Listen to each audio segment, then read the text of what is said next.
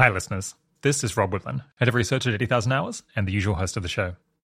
Today we've got for you a professional reading of our new problem profile on preventing an AI-related catastrophe, written by Benjamin Hilton. We have a series of interviews on artificial intelligence coming up, prompted by some pretty remarkable results from language and image models this year, which have really made me and many others wonder whether transformative applications of AI might be coming down the pipeline much sooner than we had previously imagined. Listening to this problem profile should give you an excellent grounding in why that might present both very large upsides and very large downsides.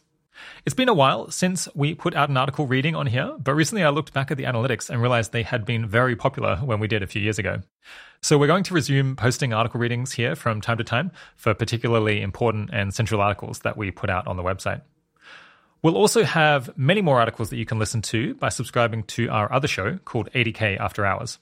If you go there now, you can listen to, for instance, our career review on founding new projects tackling top problems, our problem profile on working to improve governance of space, and our case for why it's rational to be ambitious if you want to do good.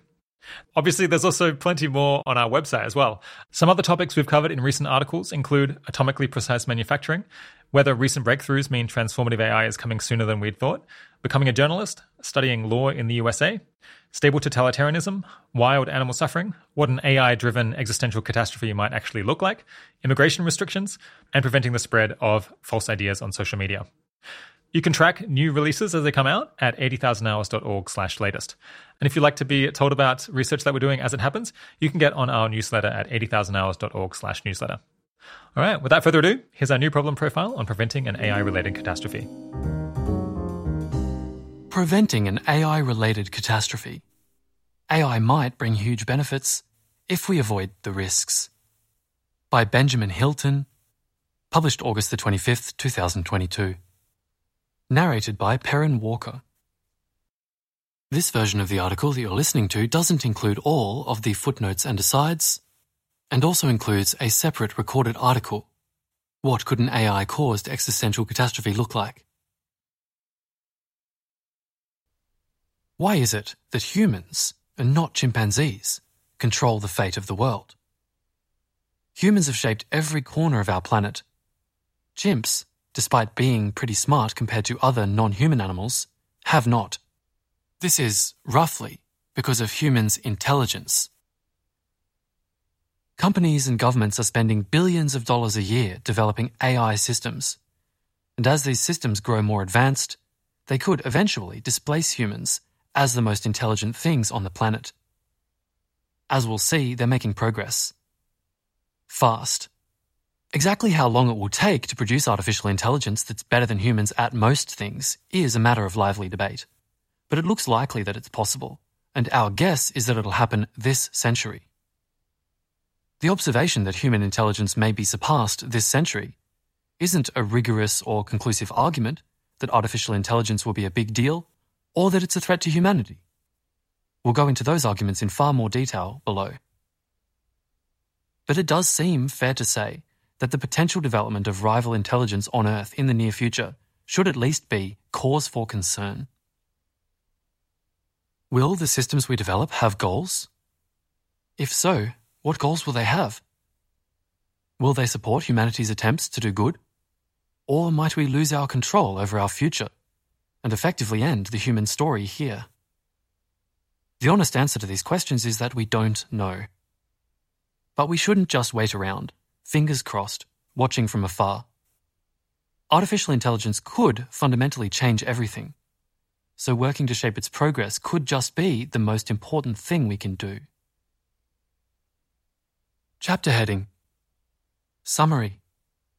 We expect that there will be substantial progress in AI in the next few decades, potentially even to the point where machines come to outperform humans in many, if not all, tasks.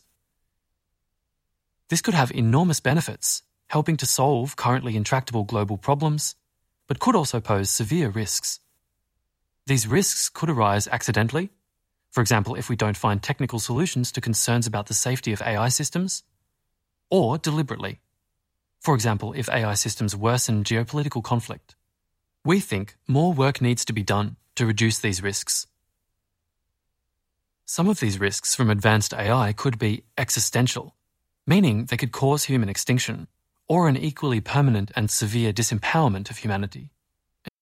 There have not yet been any satisfying answers to concerns, discussed below, about how this rapidly approaching transformative technology can be safely developed and integrated into our society.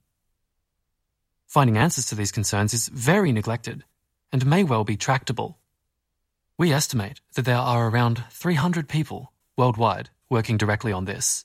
As a result, the possibility of AI-related catastrophe may be the world's most pressing problem, and the best thing to work on for those who are well placed to contribute. Promising options for working on this problem include technical research on how to create safe AI systems, strategy research into the particular risks AI might pose, and policy research into ways in which companies and governments could mitigate these risks. If worthwhile policies are developed, we'll need people to put them in place and implement them. There are also many opportunities to have a big impact in a variety of complementary roles, such as operations management, journalism, earning to give, and more, some of which we list below. Here's the main text of the article. Why do we think that reducing risks from AI is one of the most pressing issues of our time? In short, our reasons are: 1. Even before getting into the actual arguments, we can see some cause for concern, as many AI experts think there's a small but non-negligible chance that AI will lead to outcomes as bad as human extinction. 2. We're making advances in AI extremely quickly, which suggests that AI systems could have a significant influence on society soon. 3. There are strong arguments that power-seeking, in quotes, AI could pose an existential threat to humanity, which we'll go through below. The next item in the list, 4. Even if we find a way to avoid power-seeking, there are still other risks. 5. We think we can tackle these risks. 6. This work is extremely neglected. We're going to cover each of these in turn, then consider some of the best counter-arguments, explain concrete things you can do to help, and finally outline some of the best resources for learning more about this area. Chapter heading 1. Many AI experts think there's a non-negligible chance AI will lead to outcomes as bad as extinction. If you think that some new technology is going to be a huge deal and might even cause human extinction, but everyone who actually works with the technology thinks those concerns are misguided, then you're probably missing something. So, before we go into the arguments about AI risks, let's take a look at what the experts think. We looked at 3 surveys of AI researchers who published at NeurIPS and ICML, 2 of the most prestigious machine learning conferences, one in 2016, one in 2019, and one in 2022. It's important to note that there could be considerable selection bias on surveys like this. For example, you might think researchers who go to the top AI conferences are more likely to be optimistic about AI, because they've been selected to think that AI research is doing good. Alternatively, you might think that researchers who are already concerned about AI are more likely to respond to a survey asking about these concerns.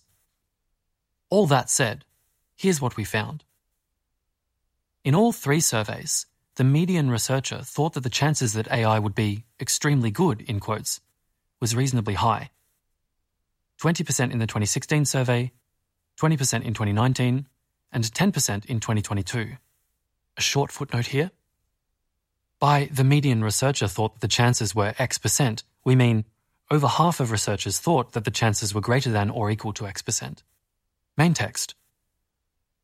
Indeed, AI systems are already having substantial positive effects. For example, in medical care or academic research. But in all 3 surveys, the median researcher also estimated small, but certainly not negligible, chances that AI would be, quote, extremely bad, for example, human extinction, end quote. A 5% chance of extremely bad outcomes in the 2016 survey, 2% in 2019, and 5% in 2022. Here's a short footnote. 48% of respondents to the 2022 survey by Stein-Perlman et al. Thought that the chances of, quote, extremely bad, for example, human extinction, end quote, outcomes were 10% or greater. Some respondents were much less concerned. 25% of respondents put the chances of extremely bad outcomes at 0%. End of footnote, back to the main text.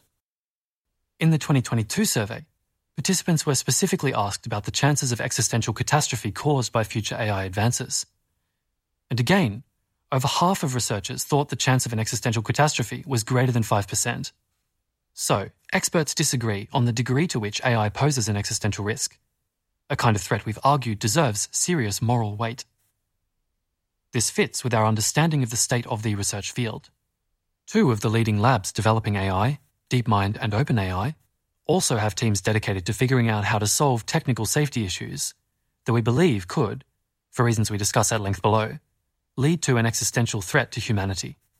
There are also several academic research groups, including at MIT, Oxford, Cambridge, Carnegie Mellon University, and UC Berkeley, focusing on these same technical AI safety problems. It's hard to know exactly what to take from all this, but we think it shows that it's not a fringe position in the field to think that there is a material risk of outcomes as bad as an existential catastrophe. Still, why do we side with those who are more concerned? In short, it's because there are arguments we've found persuasive that AI could pose such an existential threat. Arguments we will go through step by step below. It's important to recognize that the fact that many experts recognize there's a problem doesn't mean that everything's okay, the experts have got it covered. Overall, we think this problem remains highly neglected, with only around 300 people working directly on the issue worldwide. More on this below. Meanwhile, there are billions of dollars a year going into making AI more advanced. Chapter heading 2. We're making advances in AI extremely quickly. Before we try to figure out what the future of AI might look like, it's helpful to take a look at what AI can already do. Modern AI techniques involve machine learning, ML, models that improve automatically through data input. The most common form of this technique used today is known as deep learning. ML systems today can only perform a very small portion of tasks that humans can do. And, with a few exceptions, only within narrow specialties, like playing one particular game or generating one particular kind of image. That said, since the increasingly widespread use of deep learning in the mid-2010s, there has been huge progress in what can be achieved with ML. Here's a brief timeline of only some of the advances we've seen since 2019. AlphaStar, which can beat top professional players at StarCraft 2, January 2019. MuZero, a single system that learned to win games of chess, shogi, and Go without ever being told the rules, November 2019. GPT-3, a natural language model capable of producing high-quality text, May 2020. GPT-F, which can solve some Maths Olympiad problems, September 2020. AlphaFold 2, a huge step forward in solving the long-perplexing protein folding problem, July 2021. Codex, which can produce code for programs from natural language instructions, August 2021. Palm, a language model which has shown impressive capabilities to reason about things like cause and effect or explaining jokes, April 2022. DALL-E 2, April 2022, and Imagine, May 2022, which are both capable of generating high-quality images from written descriptions. Saycan, which takes natural language instructions and uses them to operate a robot, April 2022. Gato, a single ML model capable of doing a huge number of different things, including playing Atari, captioning images, chatting, and stacking blocks with a real robot arm, deciding based on its context what it should output, May 2022. Minerva can solve complex maths problems fairly well at college level and even better at high school maths competition level. Minerva is far more successful than forecasters predicted in 2021. If you're anything like us, you found the complexity and breadth of the tasks these systems can carry out surprising. And if the technology keeps advancing at this pace, it seems clear that there will be major effects on society. At the very least, automating tasks makes carrying out those tasks cheaper. As a result, we may see rapid increases in economic growth, perhaps even to the level we saw during the Industrial Revolution. If we're able to partially or fully automate scientific advancement, we may see more transformative changes to society and technology. That could be just the beginning. We may be able to get computers to eventually automate anything humans can do. This seems like it has to be possible, at least in principle. This is because it seems that, with enough power and complexity, a computer should be able to simulate the human brain, This would itself be a way of automating anything humans can do, if not the most efficient method of doing so. And as we'll see in the next section, there are some indications that extensive automation may well be possible through scaling up existing techniques. Current trends show rapid progress in the capabilities of ML systems. There are 3 things that are crucial to building AI through machine learning. 1. Good algorithms. For example, more efficient algorithms are better. 2. Data to train an algorithm. 3. Enough computational power, known as compute, to do this training. We spoke to Danny Hernandez, who at the time was a research scientist on the Foresight team at OpenAI.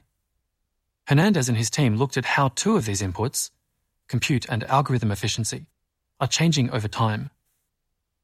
They found that, since 2012, the amount of compute used for training the largest AI models has been rising exponentially, doubling every 3.4 months. That is to say, since 2012, the amount of computational power used to train our largest machine learning models has grown by over 1 billion times. Here's a complex graph. Hernandez and his team also looked at how much compute has been needed to train a neural network to have the same performance as AlexNet, an early image classification algorithm. They found that the amount of compute required for the same performance has been falling exponentially, halving every 16 months. So, since 2012, the amount of compute required for the same level of performance has fallen by over 100 times. Combined with the increased compute used, that's a lot of growth. It's hard to say whether these trends will continue, but they speak to incredible gains over the past decade in what it's possible to do with machine learning. Indeed, it looks like increasing the size of models and the amount of compute used to train them introduces ever more sophisticated behavior. This is how things like GPT-3 are able to perform tasks they weren't specifically trained for. These observations have led to the scaling hypothesis, that we can simply build bigger and bigger neural networks, and as a result we will end up with more and more powerful artificial intelligence, and that this trend of increasing capabilities may increase to human-level AI and beyond. If this is true, we can attempt to predict how the capabilities of AI technology will increase over time, simply by looking at how quickly we are increasing the amount of compute available to train models. But as we'll see, it's not just the scaling hypothesis that suggests we could end up with extremely powerful AI relatively soon. Other methods of predicting AI progress come to similar conclusions. When can we expect transformative AI? It's difficult to predict exactly when we will develop AI that we expect to be hugely transformative for society, for better or worse. For example, by automating all human work or drastically changing the structure of society. But here we'll go through a few approaches. One option is to survey experts. Data from the 2019 survey of 300 AI experts implies that there is a 20% probability of human-level machine intelligence, which would plausibly be transformative in this sense, by 2036, 50% probability by 2060, and 85% by 2100. A short footnote reads, these are similar to implied forecasts from the other surveys. 2022 survey by Stein-Perlman et al., approximately 50% by 2059, and a 2016 survey by Grace et al., approximately 25% by 2036, 50% by 2060, and 70% by 2100. Back to the main text. There are a lot of reasons to be suspicious of these estimates, but we'll take it as one data point. Ajaya Kotra, a researcher at Open Philanthropy, attempted to forecast transformative AI by comparing modern deep learning to the human brain. Deep learning involves using a huge amount of compute to train a model before that model is able to perform some task. There's also a relationship between the amount of compute used to train a model and the amount used by the model when it's run. And if the scaling hypothesis is true, we should expect the performance of a model to predictably improve as the computational power used increases. So Kotra used a variety of approaches, including, for example, estimating how much compute the human brain uses on a variety of tasks, to estimate how much compute might be needed to train a model that, when run, could carry out the hardest tasks humans can do. She then estimated when using that much compute would be affordable. Kotra's 2022 update on her report's conclusions estimates that there is a 35% probability of transformative AI by 2036, 50% by 2040, and 60% by 2050. noting that these guesses are not stable. Tom Davidson, also a researcher at Open Philanthropy, wrote a report to complement Kotra's work. He attempted to figure out when we might expect to see transformative AI based only on looking at various types of research that transformative AI might be like. For example, developing technology that's the ultimate goal of a STEM field, or proving difficult mathematical conjectures, and how long it's taken for each of these kinds of research to be completed in the past, given some quantity of research funding and effort. Davidson's report estimates that, solely on this information, you'd think that there was an 8% chance of transformative AI by 2036, 13% by 2060, and 20% by 2100. However, Davidson doesn't consider the actual ways in which AI has progressed since research started in the 1950s, and notes that it seems likely that the amount of effort we put into AI research will increase as AI becomes increasingly relevant to our economy. As a result, Davidson expects these numbers to be underestimates.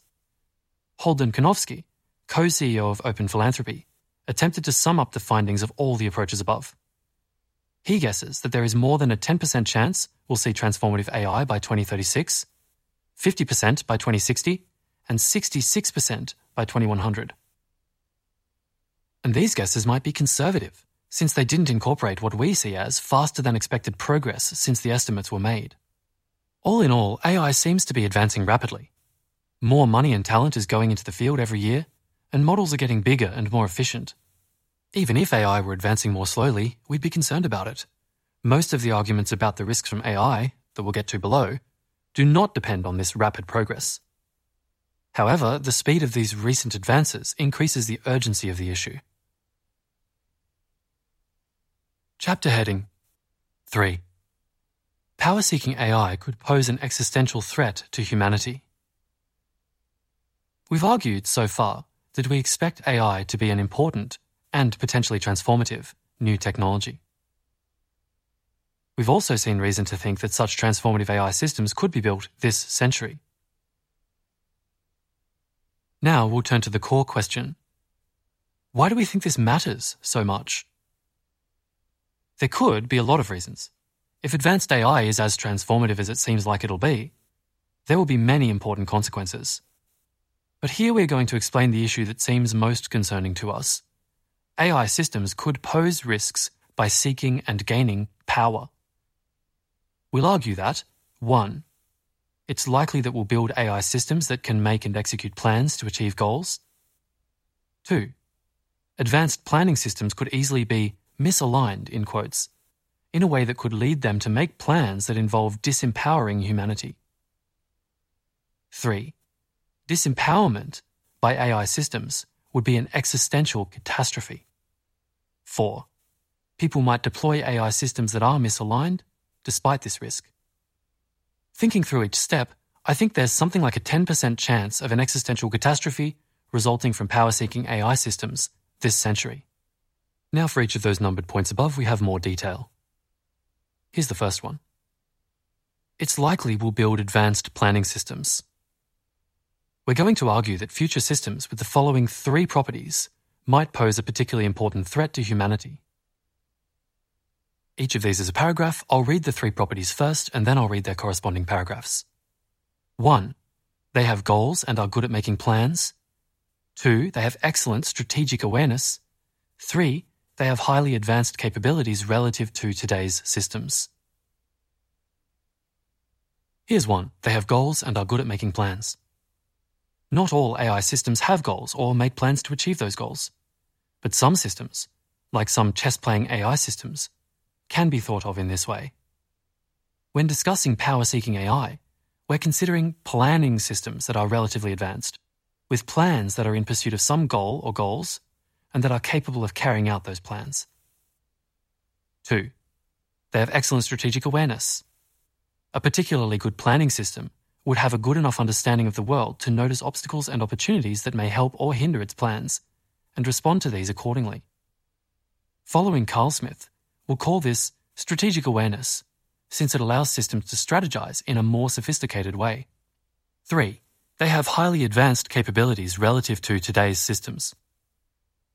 For these systems to actually affect the world, we need them to not just make plans, but but also be good at all the specific tasks required to execute those plans.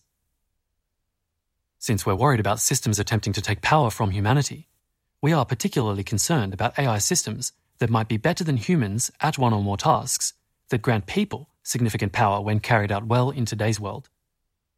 For example, people who are very good at persuasion and/or manipulation are often able to gain power. So an AI being good at these things might also be able to gain power. Other examples might include hacking into other systems, tasks within scientific and engineering research, as well as business, military, or political strategy. That's the end of the 3 properties that might pose a particularly important threat to humanity in future systems. And here's a heading. These systems seem technically possible and will have strong incentives to build them. As we saw above, we've already produced systems that are very good at carrying out specific tasks. We've also already produced rudimentary planning systems, like AlphaStar, which skillfully plays the strategy game StarCraft, and Mu-Zero, which plays chess, shogi, and Go.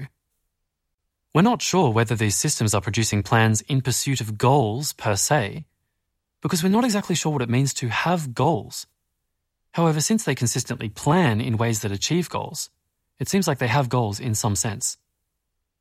Moreover, some existing systems seem to actually represent goals as part of their neural networks. Here's a short footnote. For example, Yarderberg et al. Developed deep reinforcement learning agents to play games of Quake 3 Capture the Flag, and identified, quote, particular neurons that code directly for some of the most important game states, such as a neuron that activates when the agent's flag is taken, end quote, indicating they can identify states of the game that they value the most and then plan and act to achieve those states. This sounds pretty similar to having goals, in quotes, to us. End of footnote, back to the main text. That said, planning in the real world, instead of games, is much more complex, and to date we're not aware of any unambiguous examples of goal-directed planning systems, or systems that exhibit high degrees of strategic awareness. But as we've discussed, we expect to see further advances within this century, and we think these advances are likely to produce systems with all 3 of the above properties. That's because we think that there are particularly strong incentives, like profit, to develop these kinds of systems. In short, because being able to plan to achieve a goal and execute that plan seems like a particularly powerful and general way of affecting the world. Getting things done, whether that's a company selling products, a person buying a house, or a government developing policy, almost always seems to require these skills. One example would be assigning a powerful system a goal and expecting the system to achieve it, rather than having to guide it every step of the way. So planning systems seem likely to be economically and politically extremely useful. Here's a short footnote. That's not to say that it's necessary for AIs to be able to plan in order for them to be useful. Many things that AI could be useful for, like illustrating books or writing articles, don't seem to require planning or strategic awareness at all. But it does seem reasonable to say that an AI that could make and execute plans for a goal is more likely to have a significant impact on the world than one that cannot. The footnote ends, back to the main text. And if systems are extremely useful, there are likely to be big incentives to build them. For example, an AI that could plan the actions of a company by being given the goal to increase its profits, that is, an AI CEO, would likely provide significant wealth for the people involved, a direct incentive to produce such an AI. As a result, if we can build systems with these properties, and from what we know it seems like we will be able to, it seems that we are likely to do so. Here's a long footnote. Carl Smith, section 3, gives 2 other reasons why we might expect these kinds of advanced, strategically aware planning systems to be built. This is a list of dot points. Dot point. It may be easier to produce these kinds of systems. For example, the best way to automate many tasks may be to create systems that can learn new tasks, instead of separately automating each task. And perhaps the best way to create systems that can learn new tasks is to create a planning system that has a high level of understanding of how the world in general works, and then fine-tuning this system on specific tasks. Dot point. We may find that planning is difficult to avoid as we create more sophisticated systems. For example, some have argued that being an excellent planner and having the advanced capabilities to carry out any plans created is the best way of achieving any task. If that's true, then as we optimize our systems, we should expect them to, once we've optimized hard enough, become good at planning. That ends the footnote and brings a heading, which is the second of the 4 arguments being made in this chapter. Advanced planning systems could easily be dangerously misaligned, in quotes. There are reasons to think that these kinds of advanced planning AI systems will be misaligned. That is, they will aim to do things that we don't want them to do. There are many reasons why systems might not be aiming to do exactly what we want them to do. For one thing, we don't know how, using modern ML techniques, to give systems the precise goals we want. More here. That's a link to a point later in this chapter. We're going to focus specifically on some reasons why systems might, by default, be misaligned in such a way that they develop plans that pose risks to humanity's ability to influence the world, even when we don't want that influence to be lost. What do we mean by default? Essentially, unless we actively find solutions to some potentially quite difficult problems, then it seems like we'll create dangerously misaligned AI. There are reasons this might be wrong, which we discuss later. Here's a section of text inside a box. 3 examples of misalignment in a variety of systems. It's worth noting that misalignment isn't a purely theoretical possibility or specific to AI. We see misaligned goals in humans and institutions all the time, and have also seen examples of misalignment in AI systems. So there are 3 examples given here. Example 1, winning elections. Example 2, the profit incentive. Example 3, specification gaming in existing AI systems. There's more text for each of these examples, but first there's a long footnote. Example 1, winning elections. The democratic political framework is intended to ensure that politicians make decisions that benefit society. But what political systems actually reward is winning elections. So that's what many politicians end up aiming for. This is a decent proxy goal. If you have a plan to improve people's lives, they're probably more likely to vote for you. But it isn't perfect. As a result, politicians do things that aren't clearly the best way of running a country, like raising taxes at the start of their term and cutting them right before elections. That is to say, the things the system does are at least a little different from what we would in a perfect world want it to do. The system is misaligned. Here's example 2, the profit incentive. Companies have profit-making incentives. By producing more, and therefore helping people obtain goods and services at cheaper prices, companies make more money. This is sometimes a decent proxy for making the world better, but profit isn't actually the same as the good of all humanity. Bold claim, we know. As a result, there are negative externalities. For example, companies will pollute to make money, despite this being worse for society overall. Again, we have a misaligned system, where the things the system does are at least a little different from what we would want it to do. And here is example 3, specification gaming in existing AI systems. DeepMind has documented examples of specification gaming, an AI doing well according to its specified reward function, which encodes our intentions for the system, but not doing what researchers intended. In one example, a robot arm was asked to grasp a ball. But the reward was specified in terms of whether humans thought the robot had been successful. As a result, the arm learned to hover between the ball and the camera, fooling the humans into thinking that it had grasped the ball. So we know it's possible to create a misaligned AI system. Here's a long footnote. In the 2 human examples given in this section, politicians and companies, the negative effects of misalignment are tempered somewhat. This is for 2 reasons. 1, neither companies nor politicians have absolute power.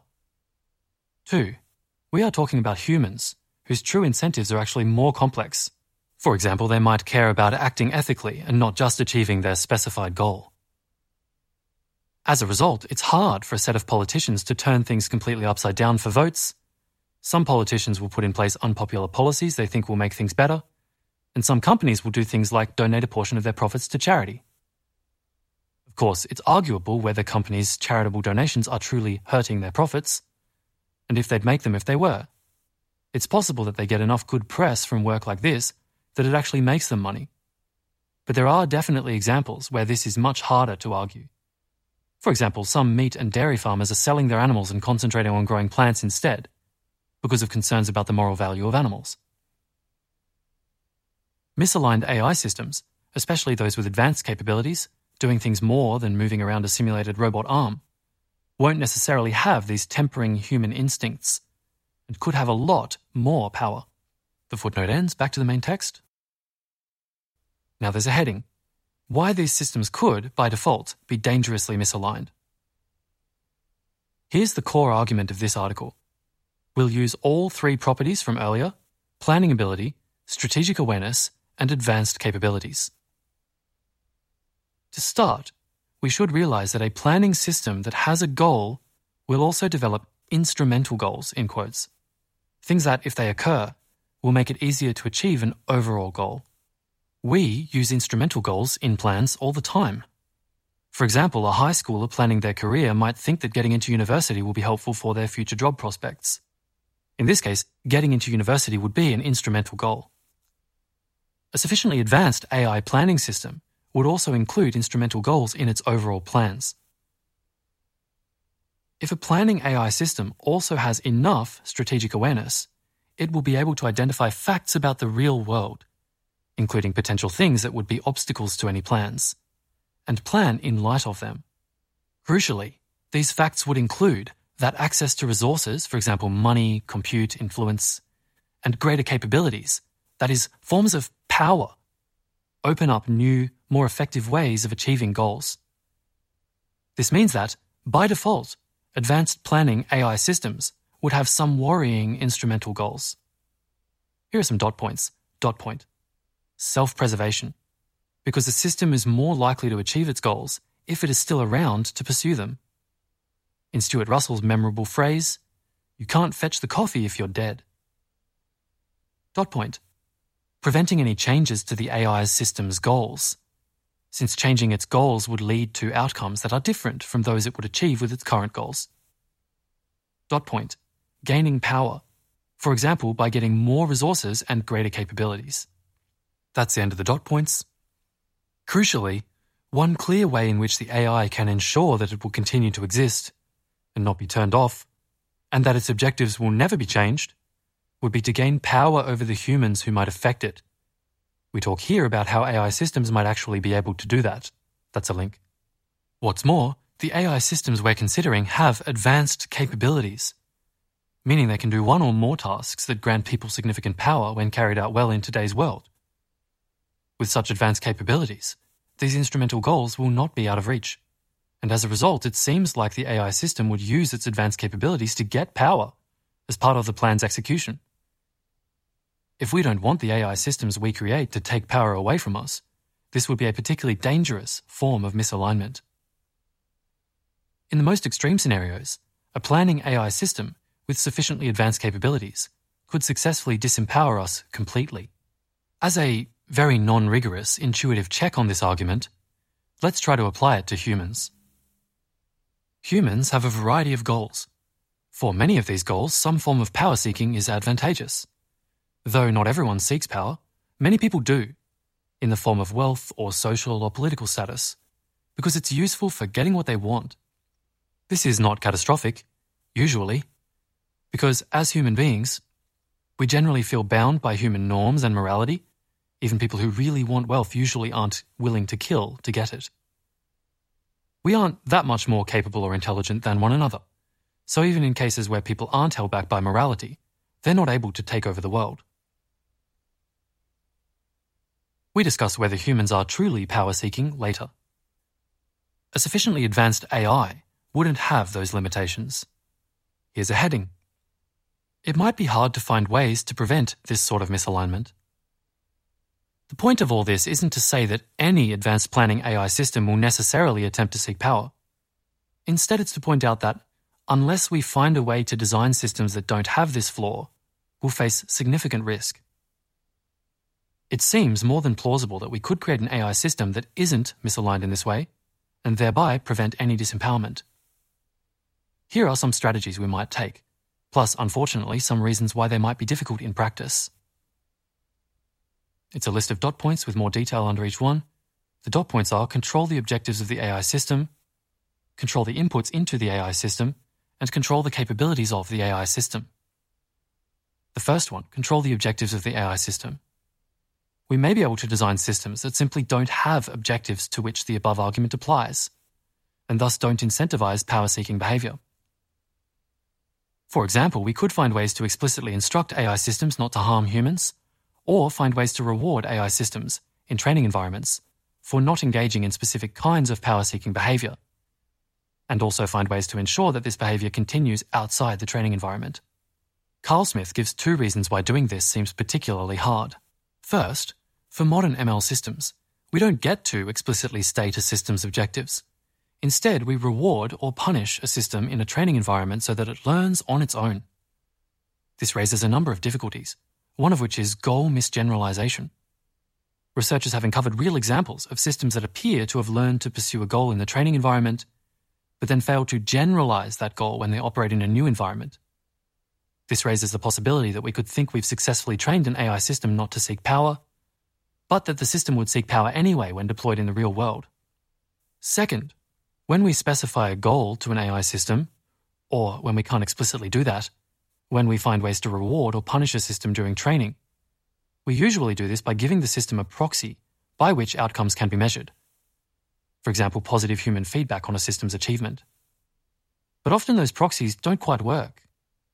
In general, we might expect that even if a proxy appears to correlate well with successful outcomes, it might not do so when that proxy is optimized for.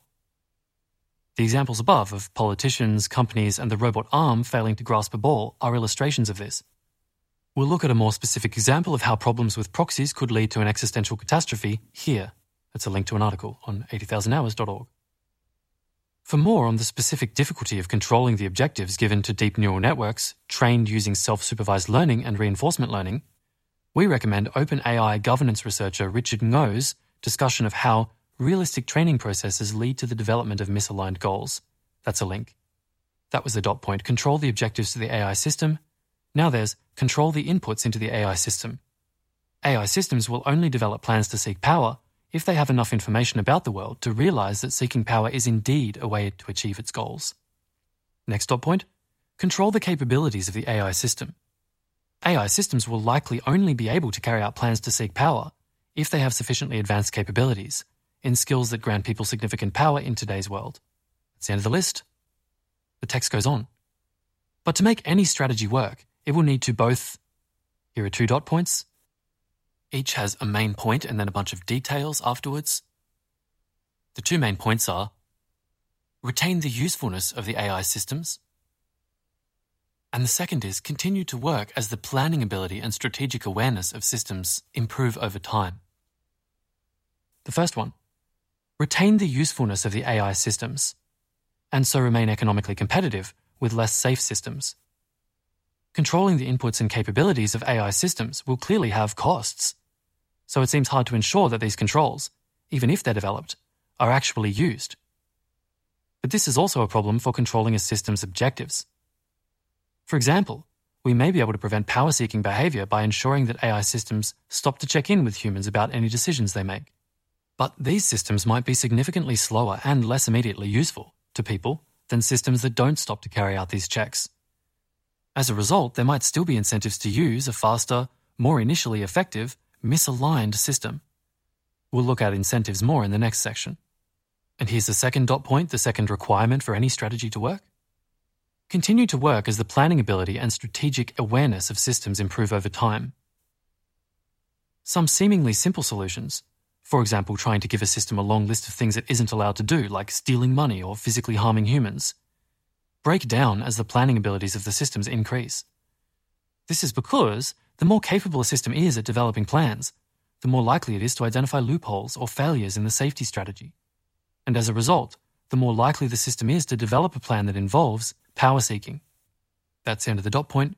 On with the text. Ultimately, by looking at the state of the research on this topic and speaking to experts in the field, we think that there are currently no known ways of building aligned AI systems that seem likely to fulfill both these criteria. So, that's the core argument. There are many variants of this argument.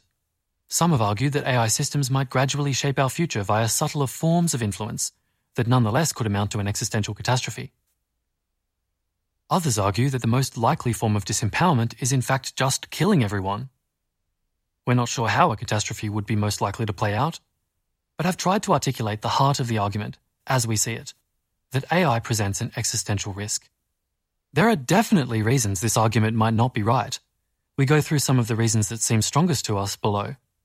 But overall, it seems very likely to us that, for at least some kinds of advanced planning AI systems, it will be harder to build systems that don't seek power in this dangerous way than to build systems that do. Here's a text box that says, at this point you may have questions like, why can't we just unplug a dangerous AI? Surely a truly intelligent AI system would know not to disempower everyone? Couldn't we just sandbox any potentially dangerous AI system until we know it's safe? Can't you just not give an AI system bad goals? We think there are good responses to all these questions, so we've added a long list of arguments against working on AI risk and our responses for these and other questions below. Here's a link to a section with many questions, which we'll arrive at later in this narration. If you want to go there now, navigate to Arguments Against Working on AI Risk, to which we think there are strong responses. That's the end of the text box, and we come to another heading, the third of the 4 arguments that power-seeking AI could pose an existential threat to humanity. Disempowerment by AI systems would be an existential catastrophe. When we say we're concerned about existential catastrophes, we're not just concerned about risks of extinction. This is because the source of our concern is rooted in long-termism, the idea that the lives of all future generations matter, and so it's extremely important to protect their interests. This means that any event that could prevent all future generations from living lives full of whatever you think makes life valuable, whether that's happiness, justice, beauty, or general flourishing, counts as an existential catastrophe. It seems extremely unlikely that we'd be able to regain power over a system that successfully disempowers humanity. And as a result, the entirety of the future, everything that happens for Earth-originating life, for the rest of time, would be determined by the goals of systems that, although built by us, are not aligned with us. Perhaps those goals will create a long and flourishing future, but we see little reason for confidence. This isn't to say that we don't think AI also poses a risk of human extinction. Indeed, we think making humans extinct is one highly plausible way in which an AI system could completely and permanently ensure that we are never able to regain power. Here is a heading. It's the 4th argument that power-seeking AI could pose an existential threat to humanity.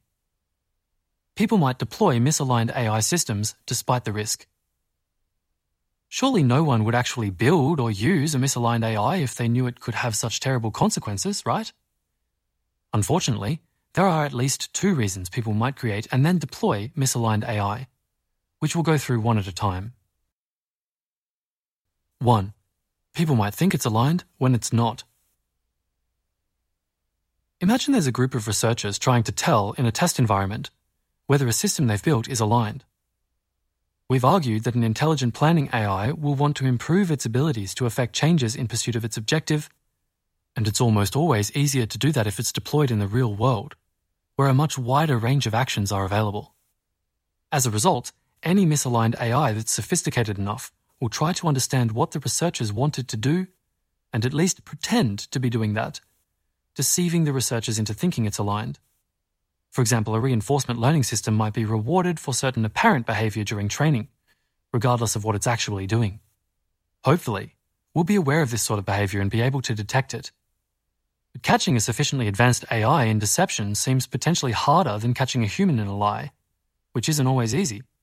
For example, a sufficiently intelligent deceptive AI system may be able to deceive us into thinking we've solved the problem of AI deception, even if we haven't.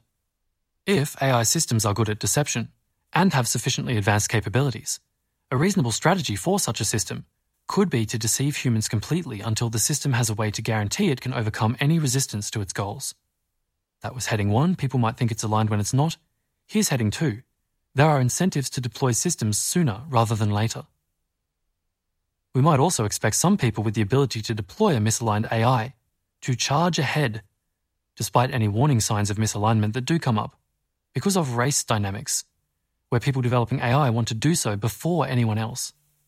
For example, if you're developing an AI to improve military or political strategy, it's much more useful if none of your rivals have a similarly powerful AI. These incentives apply even to people attempting to build an AI in the hopes of using it to make the world a better place. For example, say you've spent years and years researching and developing a powerful AI system, and all you want is to use it to make the world a better place. Simplifying things a lot, say there are two possibilities. 1. This powerful AI will be aligned with your beneficent aims, and you'll transform society in a potentially radically positive way. 2. The AI will be sufficiently misaligned that it'll take power and permanently end humanity's control over the future. Let's say you think there's a 90% chance that you've succeeded in building an aligned AI. But technology often develops at similar speeds across society. So there's a good chance that someone else will soon also develop a powerful AI. And you think they're less cautious or less altruistic. So you think their AI will only have an 80% chance of being aligned with good goals and pose a 20% chance of existential catastrophe. And only if you get there first can your more beneficial AI be dominant. As a result, you might decide to go ahead with deploying your AI, accepting the 10% risk. Here's a text box. This all sounds very abstract. What could an existential catastrophe caused by AI actually look like? The argument we've given so far is very general and doesn't really look at the specifics of how an AI that is attempting to seek power might actually do so. If you'd like to get a better understanding of what an existential catastrophe caused by AI might actually look like, we've written a short, separate article on that topic. So now the article has a link to another full article. What could an AI-caused existential catastrophe look like? This article has also been narrated by Sean Acker. Here it is now. We'll return to this article afterwards. What could an AI-caused existential catastrophe actually look like? By Benjamin Hilton, narrated by Sean Acker. Published August the 25th, 2022. At 5:29 a.m. on July 16th, 1945, deep in the Jornada del Muerto desert in New Mexico, the Manhattan Project carried out the world's first successful test of a nuclear weapon. From that moment, we've had the technological capacity to wipe out humanity. But if you asked someone in 1945 to predict exactly how this risk would play out, they would almost certainly have got it wrong. They may have thought there would have been more widespread use of nuclear weapons in World War II. They certainly would not have predicted the fall of the USSR 45 years later. Current experts are concerned about India-Pakistan nuclear conflict and North Korean state action. But 1945 was before even the partition of India or the Korean War. That is to say, you'd have real difficulty predicting anything about how nuclear weapons would be used. It would have been even harder to make these predictions in 1933, when Leo Szilard first realized that a nuclear chain reaction of immense power could be possible, without any concrete idea of what these weapons would look like. Despite this difficulty, you wouldn't be wrong to be concerned. In our problem profile on AI, we describe a very general way in which advancing AI could go wrong, but there are lots of specifics we can't know much about at this point. Maybe there will be a single transformative AI system, or maybe there will be many. There could be very fast growth in the capabilities of AI, or very slow growth. Each scenario will look a little different and carry different risks. And the specific problems that arise in any one scenario are necessarily less likely to happen than the overall risk. Despite not knowing how things will play out, it may still be useful to look at some concrete possibilities of how things could go wrong. In particular, we argued in the full profile that sufficiently advanced systems might be able to take power away from humans. How could that possibly happen? Section heading: How could a power-seeking AI actually take power? Here are 7 possible techniques that could be used by a power-seeking AI or multiple AI systems working together to actually gain power. These techniques could all interact with one another, and it's difficult to say at this point, years or decades before the technology exists, which are most likely to be used. Also, systems more intelligent than humans could develop plans to seek power that we haven't yet thought of. Technique number 1, hacking. Software is absolutely full of vulnerabilities. The US National Institute of Standards and Technology reported over 8,000 vulnerabilities found in systems across the world in 2021, an average of 50 per day.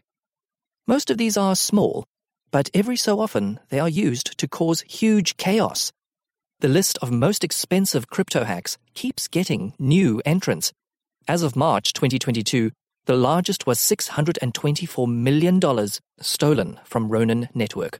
And nobody noticed for 6 days. Note number 2. Business Leader suggests that there have been 2 hacks, not in crypto, that caused greater than $1 billion in losses. But we haven't been able to corroborate that with other sources. End of the note. One expert we spoke to said that professional red teams, security staff whose job it is to find vulnerabilities in systems, frequently manage to infiltrate their clients, including crucial and powerful infrastructure like banks and national energy grids. In 2010, the Stuxnet virus successfully managed to destroy Iranian nuclear enrichment centrifuges, despite these centrifuges being completely disconnected from the internet, marking the first time a piece of malware was used to cause physical damage. A Russian hack in 2016 was used to cause blackouts in Ukraine. All this has happened with just the hacking abilities that humans currently have. An AI with highly advanced capabilities seems likely to be able to systematically hack almost any system on Earth, especially if we automate more and more crucial infrastructure over time. And if it did use hacking to get large amounts of money or compromise a crucial system, that would be a form of real-world power over humans. Technique number 2. Gaining financial resources. We already have computer systems with huge financial resources making automated decisions. And these already go wrong sometimes, for example, leading to flash crashes in the market. There are lots of ways a truly advanced planning AI system could gain financial resources.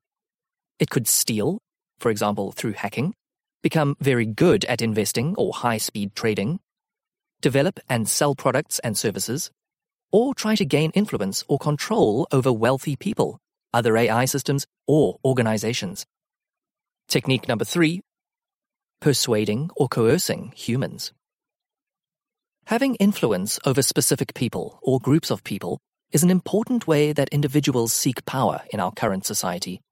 Given that AIs can already communicate, if imperfectly, in natural language with humans, for example via chatbots, a more advanced and strategic AI could use this ability to manipulate human actors to its own ends. Advanced planning AI systems might be able to do this through things like paying humans to do things, promising, whether true or false, future wealth, power, or happiness. Persuading, for example, through deception or appeals to morality or ideology, or coercing, for example, blackmail or physical threats. Relatedly, as we discuss in our AI problem profile, it's plausible one of the instrumental goals of an advanced planning AI would be deceiving people with the power to shut the system down into thinking that the system is indeed aligned. The better our monitoring and oversight systems, the harder it will be for AI systems to do this. Conversely, the worse these systems are, or if the AI has hacked the systems, the easier it will be for AI systems to deceive humans. If AI systems are good at deceiving humans, it also becomes easier for them to use the other techniques on this list. Technique number 4. Gaining broader social influence. We could imagine AI systems replicating things like Russia's interference in the 2016 US election, manipulating political and moral discourse through social media posts and other online content. There are plenty of other ways of gaining social influence.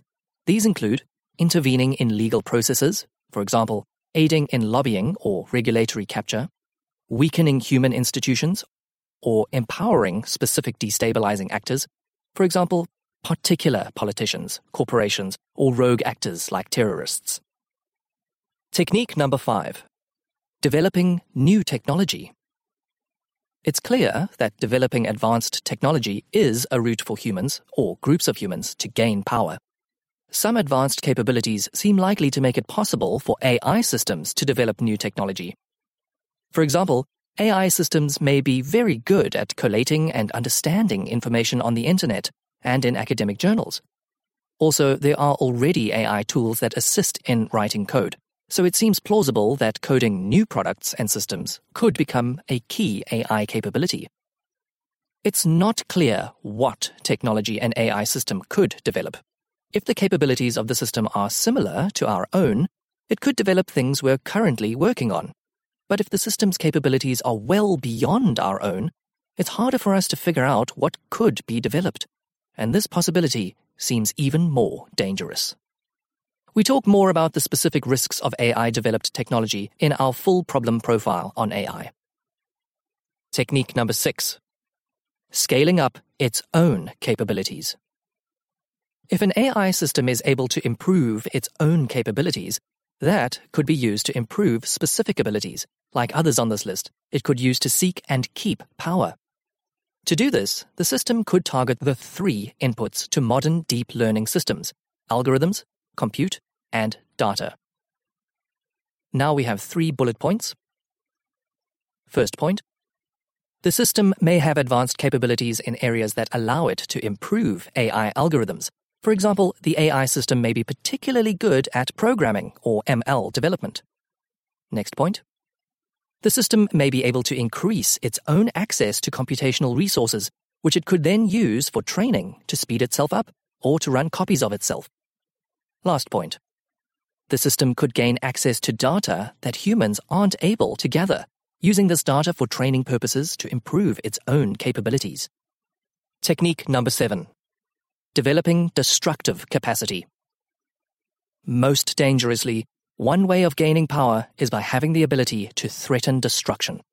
This could be used to gain other things on this list, like social influence, or the other things on this list could be used to gain destructive capabilities, like hacking military systems. Here are some possible mechanisms for gaining destructive power. First point, gaining control over autonomous weapons like drones. Next point, developing systems for monitoring and surveillance of humans. Next point, attacking things humans need to survive, like water, food, or oxygen. Last point, producing or gaining access to biological, chemical, or nuclear weapons. Ultimately, making humans extinct would completely remove any threat that humans would ever pose to the power of an AI system. Section heading. How could the full story play out? Hopefully you now have a slightly stronger intuition for how AI systems could attempt to seek power. But which, if any, of these techniques will be used and how really depends on how other aspects of the risk play out. How rapidly will AI capabilities improve? Will there be many advanced AI systems or just one? Over the past few years, researchers in the fields of technical AI safety and AI governance have developed a number of stories describing the sorts of ways in which a power-seeking AI system could cause an existential catastrophe. Sam Clark, an AI governance researcher at the University of Cambridge, and Samuel Martin, an AI safety researcher at King's College London, collated 8 such stories here. You can find this post at www.alignmentforum.org, and the title is Distinguishing AI Takeover Scenarios. Back to the main text. Here are 2 stories we've written to illustrate some major themes. The first story, Existential Catastrophe Through Getting What You Measure. Often in life we use proxy goals, which are easier to specify or measure than what we actually care about, but crucially aren't quite what we actually care about. For example, first point, police forces use the number of crimes reported in an area as a proxy for the actual number of crimes committed. Next point, employers look at which college a potential future employee went to as a proxy for how well educated or intelligent they are. Last point, governments attempt to increase reported life satisfaction in surveys as a proxy for actually improving people's lives.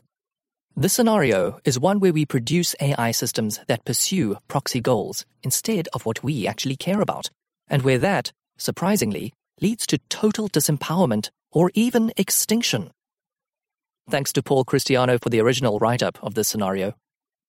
You can find this post at www.alignmentforum.org, and the title is What Failure Looks Like.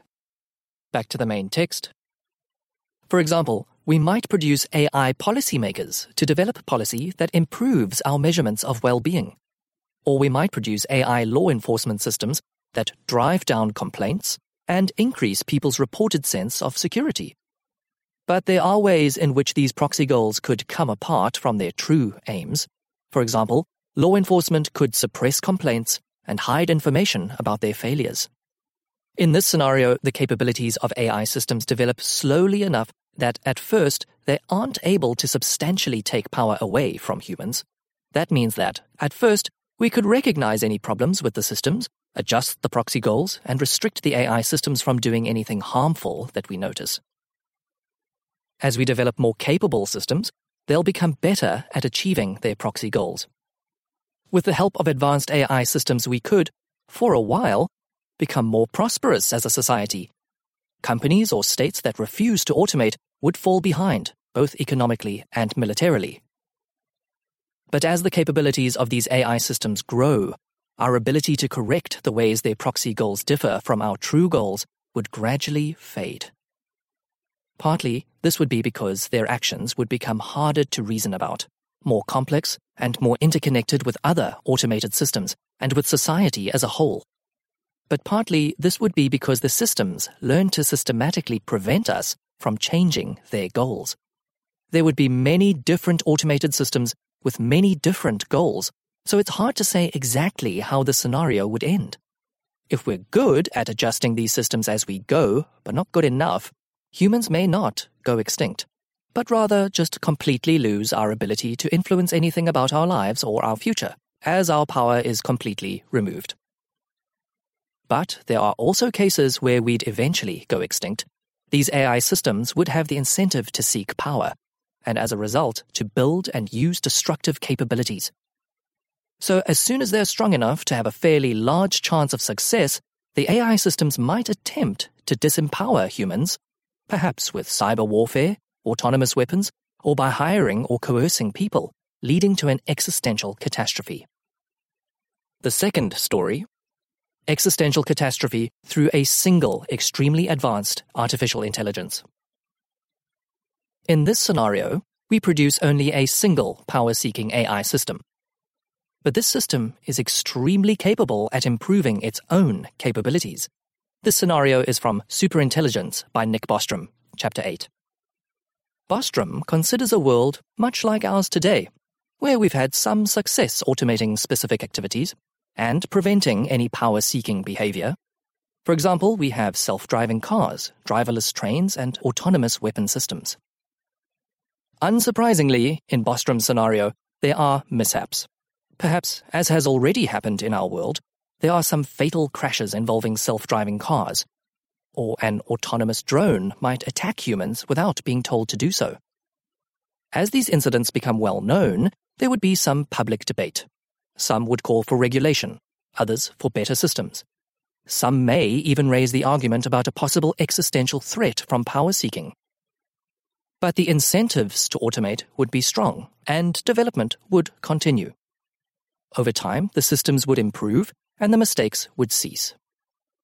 Against this backdrop, Bostrom imagines a group of researchers attempting to produce a system which can do more than just narrow specific tasks, again mirroring our world. In particular, in this scenario, they want to automate AI development itself and produce a system that's capable of improving its own capabilities. They're aware of the risks and carefully test the AI in a sandbox environment, noticing nothing wrong. The team of researchers carefully consider deploying their newly capable AI, knowing that it might be power-seeking. Here are some thoughts they might have. Number 1. There's been a history of people predicting awful outcomes from AI and being proven wrong. Indeed, systems have become safer over time. Automation has hugely benefited society, and in general, automated operation seems safer than human operation. Number 2. It has clearly been the case so far that the smarter and more capable the AI, the safer it is. After all, the mishaps we used to see are no longer an issue. Number 3. AI is crucial to the success of economies and militaries. The most prestigious minds of a generation are pioneers in the success of automation. Huge prestige awaits the creators of an AI creating AI. Number 4. The creation of this AI could pose a solution to huge problems. The technological development that could ensue from a process that helps automate automation could lift millions out of poverty and produce better lives for all. Number 5. Every safety test we've conducted has had results as good as they could possibly be.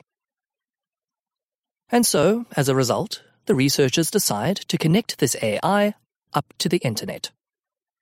At first, everything seems to be fine. The AI behaves exactly as expected. It improves its own capabilities and that of automated machines across the world. The economy grows tremendously. The researchers gain acclaim. Solutions to problems that have long plagued humanity seem to be on the horizon with this new technology's help. But one day, every single person in the world suddenly dies. Every test was perfect, precisely because they had finally produced an advanced planning system. The AI could tell that, to achieve whatever goal the researchers had given it, it needed to be deployed, so it acted in all the necessary ways to ensure that happened. Then, once deployed, the AI could tell that it needed to continue to appear to be safe so that it wouldn't be turned off.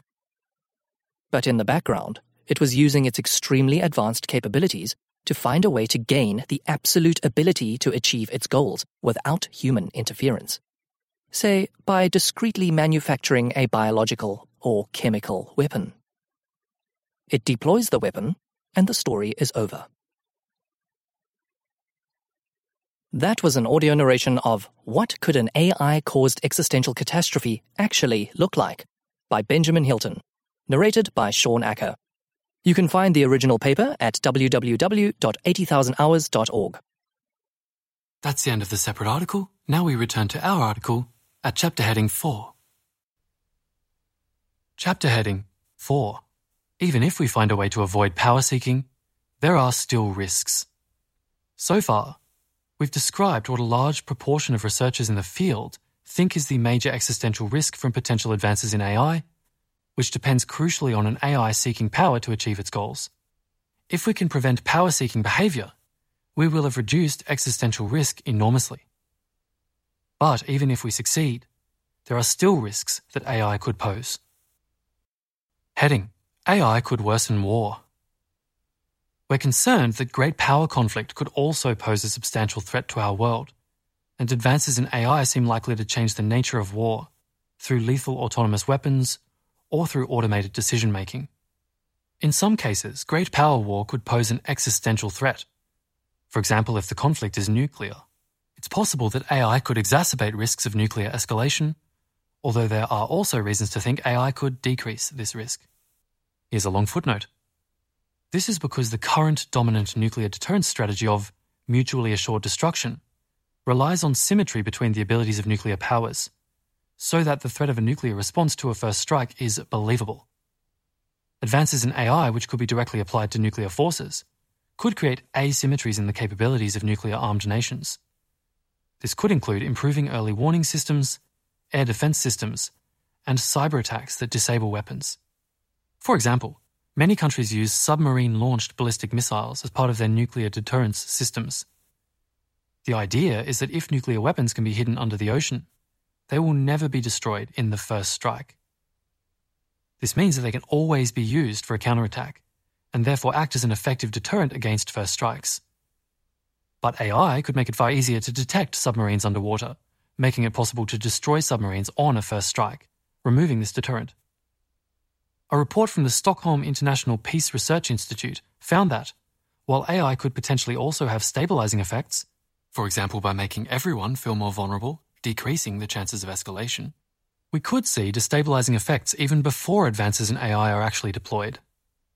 This is because one state's belief that their opponents have new nuclear capabilities can be enough to disrupt the delicate balance of deterrence. Luckily, there are also plausible ways in which AI could help prevent the use of nuclear weapons. For example, by improving the ability of states to detect nuclear launches, reducing the chances of false alarms like those that nearly caused nuclear war in 1983. So overall, we're uncertain about whether AI will substantially increase the risk of nuclear conflict in the short term. That's the end of the footnote, and we're back in this section, AI could worsen war. Finally, if a single actor produces particularly powerful AI systems, this could be seen as giving them a decisive strategic advantage. For example, the US may produce a planning AI that's intelligent enough to ensure that Russia or China could never successfully launch another nuclear weapon. This could incentivize a first strike from the actor's rivals before these AI-developed plans can ever be put into action. Heading: AI could be used to develop dangerous new technology. We expect that AI systems will help increase the rate of scientific progress. A short footnote here reads, "We already have some automated research assistants, for example, Elicit. If AI systems replace some jobs or speed up economic growth, we'll see more resources able to be dedicated to scientific advancement. And if we're successful at developing particularly capable AI systems, we could see parts of the scientific process being automated completely." Back to the main text. While there will be clear benefits to this automation, the rapid development of new medicine, for example, some forms of technological development can pose threats, including existential threats, to humanity. This could be through biotechnology, see our article on preventing catastrophic pandemics for more, or through some other form of currently unknown but dangerous technology. Heading: AI could empower totalitarian governments. An AI-enabled authoritarian government could completely automate the monitoring and repression of its citizens, as well as significantly influence the information people see, perhaps making it impossible to coordinate action against such a regime. A Medium footnote here reads, "AI is already facilitating the ability of governments to monitor their own citizens. The NSA is using AI to help filter the huge amounts of data they collect, significantly speeding up their ability to identify and predict the actions of people they are monitoring. China is increasingly using facial recognition and predictive policing, including automated racial profiling and automated alarms when people classified as potential threats enter certain public places. These sorts of surveillance technologies look like they are going to significantly improve, and in doing so, significantly increase the ability for governments to control their populations." That's the end of the footnote. Back to the main text. If this became a form of truly stable totalitarianism, this could make people's lives far worse for extremely long periods of time, making it a particularly scary possible scenario resulting from AI. Heading: Other risks from AI.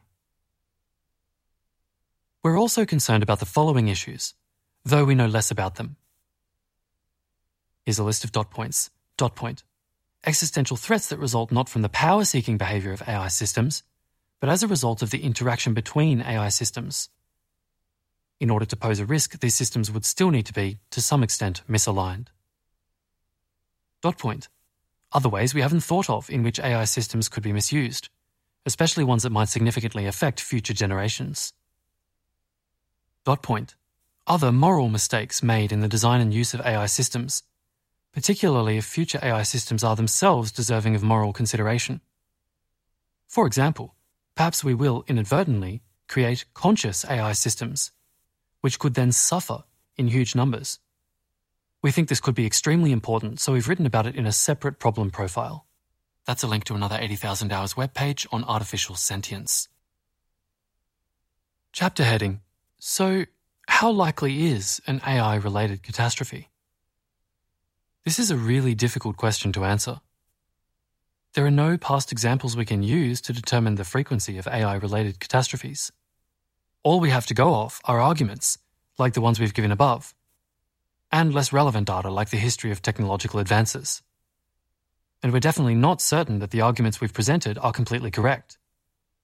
Consider the argument we gave earlier about the dangers of power-seeking AI in particular, based off Carl Smith's report. At the end of his report, Carl Smith gives some rough guesses of the chances that each stage of his argument is correct, conditional on the previous stage being correct. 1. By 2070, it will be possible and financially feasible to build strategically aware systems that can outperform humans on many power-granting tasks, and that can successfully make and carry out plans. Carl Smith guesses there's a 65% chance of this being true. 2. Given this feasibility, there will be strong incentives to build such systems, 80%. 3.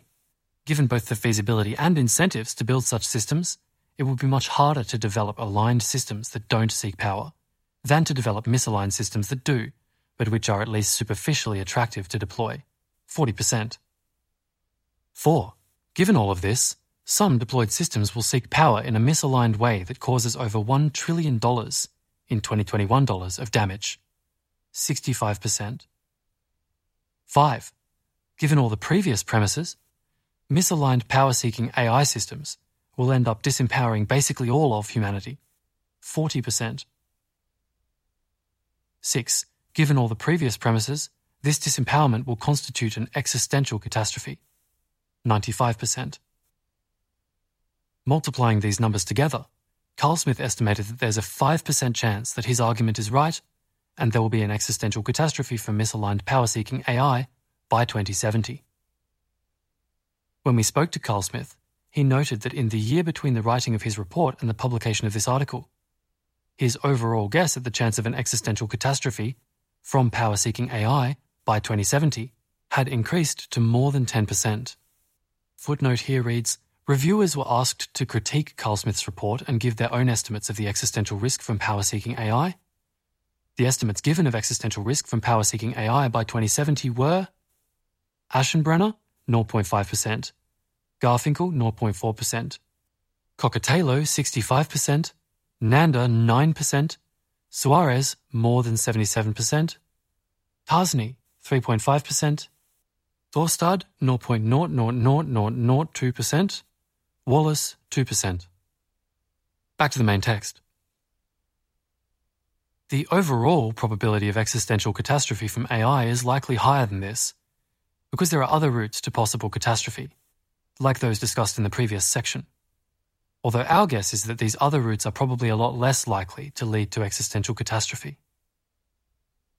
For another estimate, in The Precipice, philosopher and 80,000 Hours trustee Toby Ord estimated a 1 in 6 risk of existential catastrophe by 2120 from any cause, and that 60% of this risk comes from misaligned AI, giving a total of a 10% risk of existential catastrophe from misaligned AI by 2120.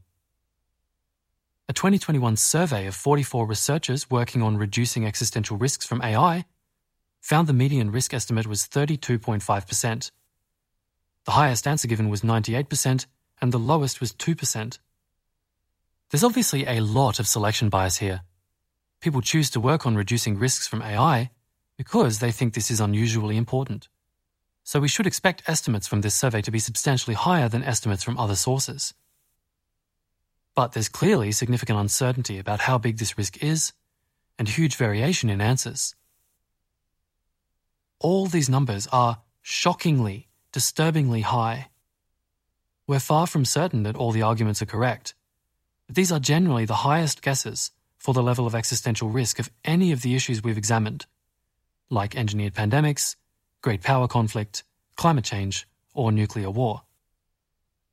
And as we've explained, we think the arguments for such high estimates of the existential risk posed by AI are persuasive, making risks from AI our top contender for the most pressing problem facing humanity. Chapter heading 5. We can tackle these risks. We think one of the most important things you can do would be to help reduce the gravest risks that AI poses. This isn't just because we think these risks are high. It's also because we think there are real things we can do to reduce these risks. We know of 2 broad approaches. 1. Technical AI safety research. 2. AI governance research and implementation.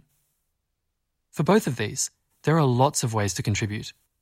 We'll go through them in more detail below, but in this section we want to illustrate the point that there are things we can do to address these risks. Heading: Technical AI safety research. The benefits of transformative AI could be huge, and there are many different actors involved, operating in different countries, which means it will likely be really hard to prevent its development altogether. It's also possible that it wouldn't even be a good idea if we could. After all, that would mean foregoing the benefits as well as preventing the risks. As a result, we think it makes more sense to focus on making sure that this development is safe, meaning that it has a high probability of avoiding all the catastrophic failures listed above. One way to do this is to try to develop technical solutions to prevent the kind of power-seeking behavior we discussed earlier. This is generally known as working on technical AI safety, sometimes just called AI safety for short. There's a link here to more information later in this article about technical AI safety. Heading: AI governance research and implementation.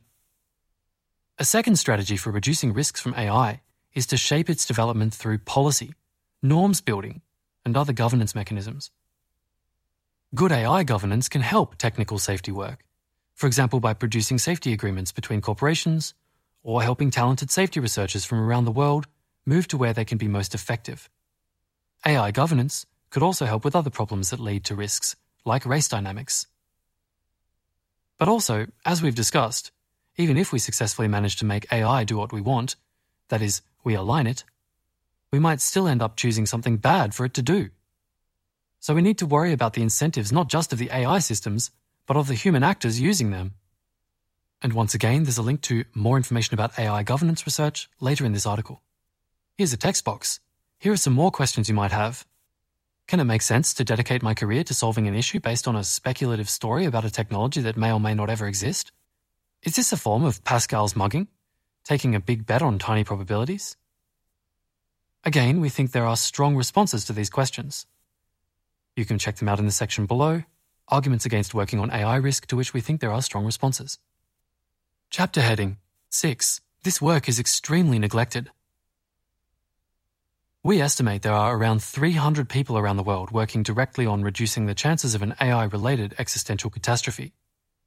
Of these, about 2/3 are working on technical AI safety research, with the rest split between strategy and other governance, research, and advocacy. There's a footnote for that. I estimated this using the AI Watch database. For each organisation, I estimated the proportion of listed employees working directly on reducing existential risks from AI. There's a lot of subjective judgment in the estimate. For example, does it seem like this research agenda is about AI safety in particular? And it could be too low if AI Watch is missing data on some organisations, or too high if the data counts people more than once, or includes people who no longer work in the area.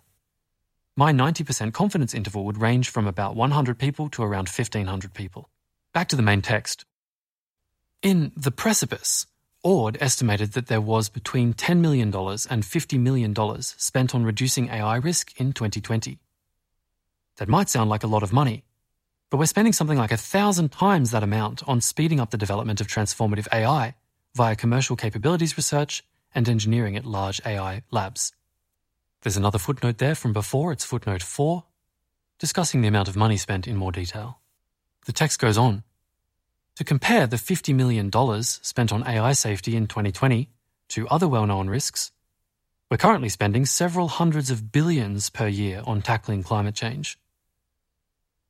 Because this field is so neglected and has such high stakes, we think your impact working on risks from AI could be much higher than working on many other areas, which is why our top 2 recommended career paths for making a big positive difference in the world are technical AI safety and AI policy research and implementation. So that's the end of the section of this article that deals with the main argument. Now the article goes through some objections and then looks at what people can do about the risk in more detail, including a list of key organisations working in the area. Chapter heading: What do we think are the best arguments we're wrong? As we said above, we're not totally sure the arguments we've presented for AI representing an existential threat are right. Though we do still think that the chance of catastrophe from AI is high enough to warrant many more people pursuing careers to try to prevent such an outcome, we also want to be honest about the arguments against doing so you can more easily make your own call on the question. Here, we'll cover the strongest reasons, in our opinion, to think this problem isn't particularly pressing. In the next section, we'll cover some common objections that, in our opinion, hold up less well, and explain why. There are 5 of these reasons listed here, and each one expands. I'll read out the reasons, and then I'll read out the expansions under them. We might have a lot of time to work on this problem. AI might improve gradually over time. We might need to solve alignment anyway to make AI useful. The problem could be extremely difficult to solve. We could be wrong that strategic AI systems are likely to seek power. And now the detail. we might have a lot of time to work on this problem. The longer we have before transformative AI is developed, the less pressing it is to work now on ways to ensure that it goes well. This is because the work of others in the future could be much better or more relevant than the work we are able to do now. Also, if it takes us a long time to create transformative AI, we have more time to figure out how to make it safe. The risk seems much higher if AI developers will create transformative AI in the next few decades. The primary reason that transformative AI could be far away is that it seems plausible that the first transformative AI won't be based on current deep learning methods. AI impacts have documented arguments that current methods won't be able to produce AI that has human-level intelligence. This could mean that some of our current research might not end up being useful, and also, depending on what method ends up being used, could make the arguments for risk less worrying. But even if current methods aren't going to produce transformative AI, there are still reasons to think we don't have that much time to work on this problem. For example, finding technical solutions to prevent power-seeking behavior might be extremely difficult. Also, even if we can't use deep learning to build transformative AI, we may well come up with other methods of doing so. As a result, many AI experts guess we'll get transformative AI remarkably soon. We think that transformative AI is sufficiently likely in the next 20 to 80 years that it is well worth it, in expected value terms, to work on this issue now. Perhaps future generations will take care of it, and all the work we do now will be in vain. We hope so, but it might not be prudent to take that risk. The next argument, AI might improve gradually over time. If the best AI we have improves gradually over time, rather than AI capabilities remaining fairly low for a while and then suddenly increasing, we're likely to end up with warning shots, in quotes. We'll notice forms of misaligned behavior in fairly weak systems and be able to correct for it before it's too late. In such a gradual scenario, we'll have a better idea about what form powerful AI might take.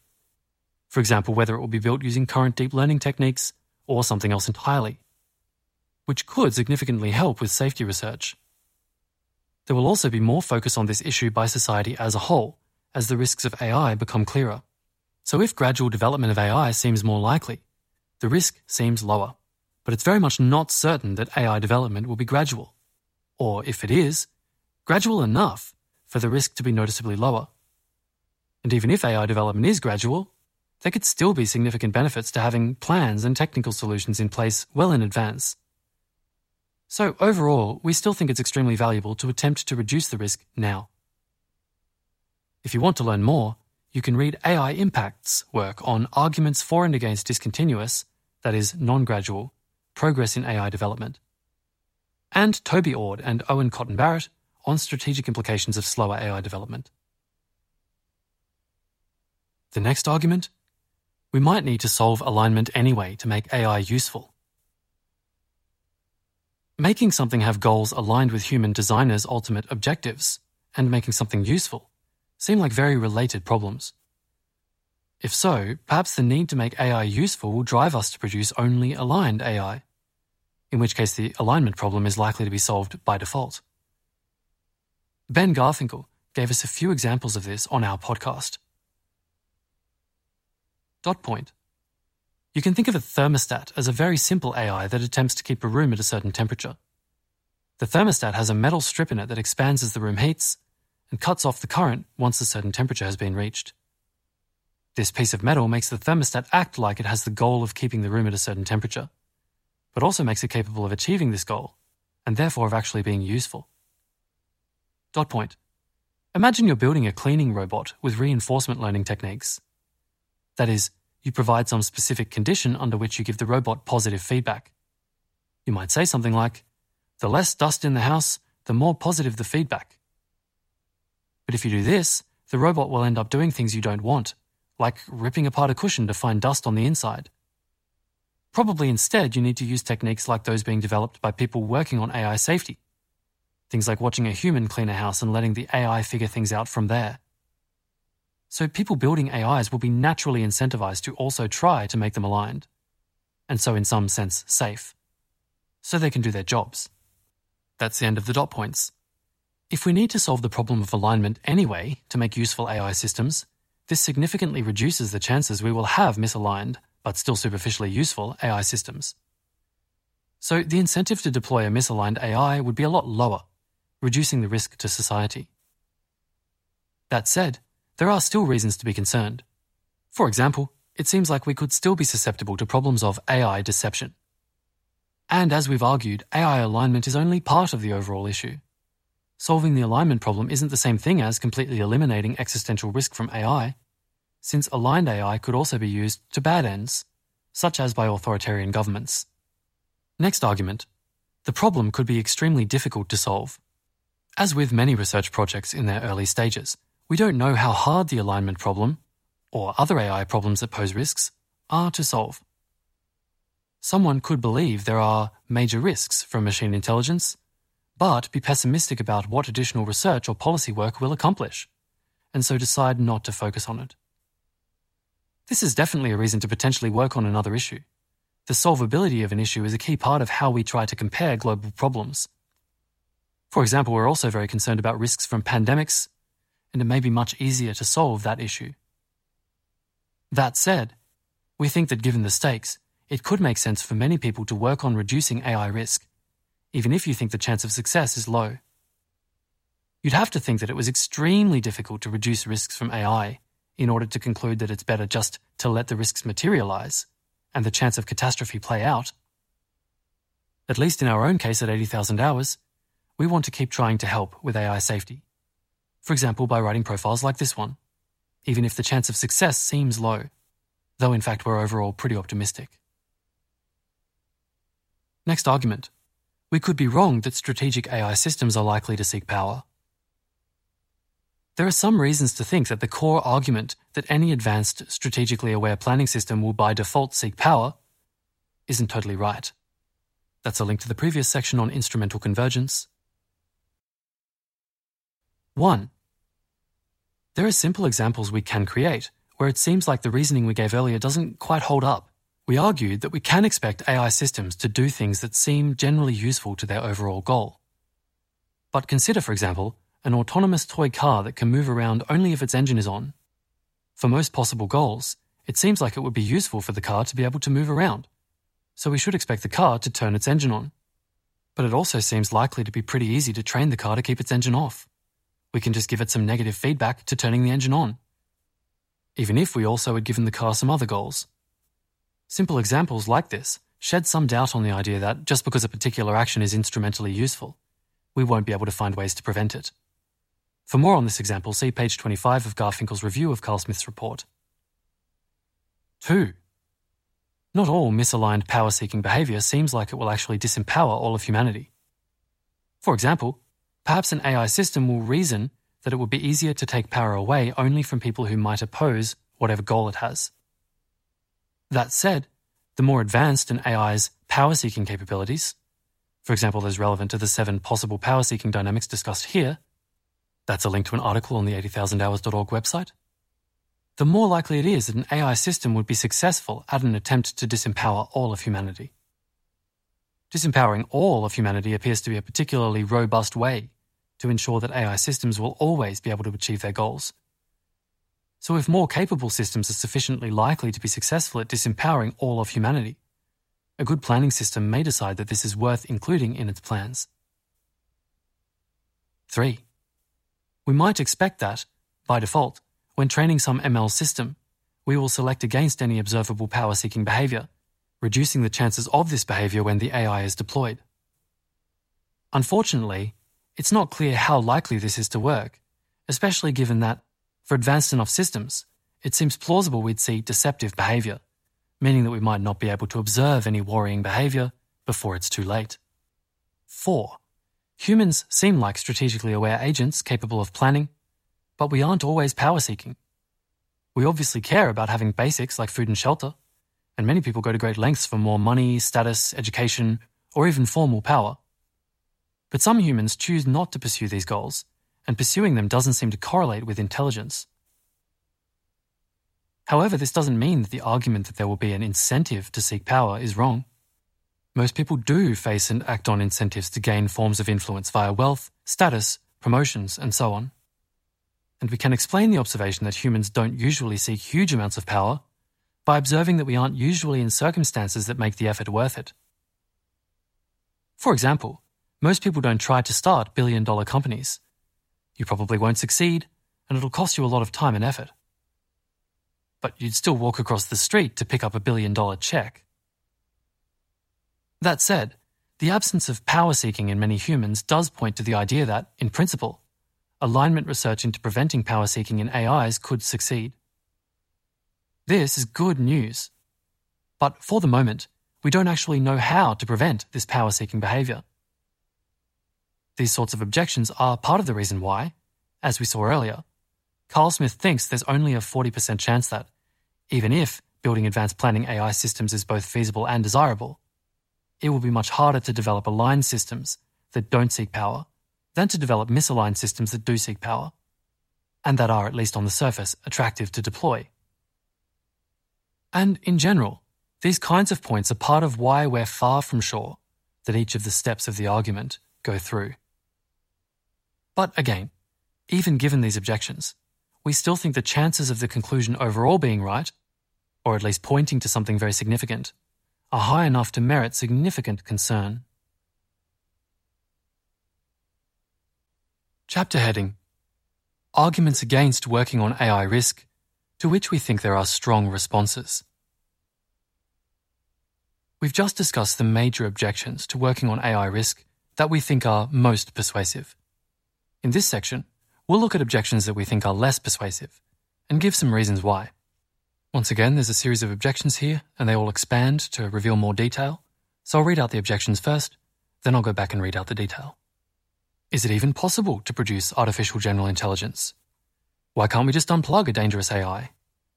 Couldn't we just sandbox any potentially dangerous AI system until we know it's safe? Surely a truly intelligent AI system would know not to disempower everyone. Can't you just not give an AI system bad goals? Isn't the real danger from actual current AI, not some sort of futuristic superintelligence? But can't AI also do a lot of good? You'd have to be really stupid to build or use a system that could genuinely kill everyone, right? Why shouldn't I dismiss this as motivated reasoning by a group of people who just like playing with computers and want to think that's important? This all reads and feels like science fiction. Can it make sense to dedicate my career to solving an issue based on a speculative story about a technology that may or may not ever exist? Is this a form of Pascal's mugging? Taking a big bet on tiny probabilities? And the detail. Is it even possible to produce artificial general intelligence? People have been saying since the 1950s that artificial intelligence smarter than humans is just around the corner. But it hasn't happened yet. One reason for this could be that it'll never happen. Some have argued that producing artificial general intelligence is fundamentally impossible. Others think it's possible, but unlikely to actually happen, especially not with current deep learning methods. Overall, we think the existence of human intelligence shows it's possible in principle to create artificial intelligence. And the speed of current advances isn't something we think would have been predicted by those who thought that we'll never develop powerful general AI. But most importantly, the idea that you need fully general, intelligent AI systems for there to be a substantial existential risk is a common misconception. The argument we gave earlier relied on AI systems being as good or better than humans in a subset of areas: planning, strategic awareness, and areas related to seeking and keeping power. So as long as you think all these things are possible, the risk remains. And even if no single AI has all these properties, there are still ways in which we might end up with systems of narrow AI systems that together can disempower humanity.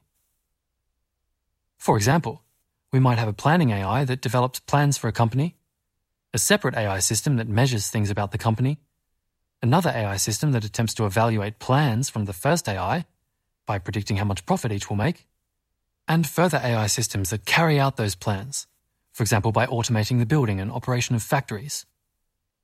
Considered together, this system as a whole has the capability to form and carry out plans to achieve some goal, and potentially also has advanced capabilities in areas that help it seek power. So the risk remains, even from systems of many interacting AIs. The next objection: why can't we just unplug a dangerous AI? It might just be really, really hard. Stopping people and computers from running software is already incredibly difficult. Think about how hard it would be to shut down Google's web services. Google's data centers have millions of servers across 34 different locations, many of which are running the same sets of code. And these data centers are absolutely crucial to Google's bottom line. So even if Google could decide to shut down their entire business, they probably wouldn't. Or think about how hard it is to get rid of computer viruses that autonomously spread between computers across the world. Ultimately, we think any dangerous power-seeking AI system will be looking for ways to not be turned off, which makes it more likely we'll be in one of these situations, rather than in a case where we can just unplug a single machine. That said, we absolutely should try to shape the future of AI such that we can unplug powerful AI systems. There may be ways we can develop systems that let us turn them off, but for the moment, we're not sure how to do that. Ensuring that we can turn off potentially dangerous AI systems could be a safety measure developed by technical AI safety research, or it could be the result of careful AI governance, such as planning coordinated efforts to stop autonomous software once it's running. The next objection: couldn't we just sandbox any potentially dangerous AI system until we know it's safe? We could, and should, definitely try. If we could successfully sandbox an advanced AI, that is, contain it to a training environment with no access to the real world until we were very confident it wouldn't do harm, that would help our efforts to mitigate AI risks tremendously. But there are a few things that might make this difficult. For a start, we might only need one failure, like one person to remove the sandbox or one security vulnerability in the sandbox we hadn't noticed, for the AI system to begin affecting the real world. Moreover, this solution doesn't scale with the capabilities of the AI system. This is because more capable systems are more likely to be able to find vulnerabilities or other ways of leaving the sandbox, for example by threatening or coercing humans. And systems that are good at planning might attempt to deceive us into deploying them. So the more dangerous the AI system, the less likely sandboxing is to be possible. That's the opposite of what we'd want from a good solution to the risk. Next objection: surely a truly intelligent AI system would know not to disempower everyone. For some definitions of truly intelligent, in quotes, for example, if true intelligence includes a deep understanding of morality and a desire to be moral, this would probably be the case.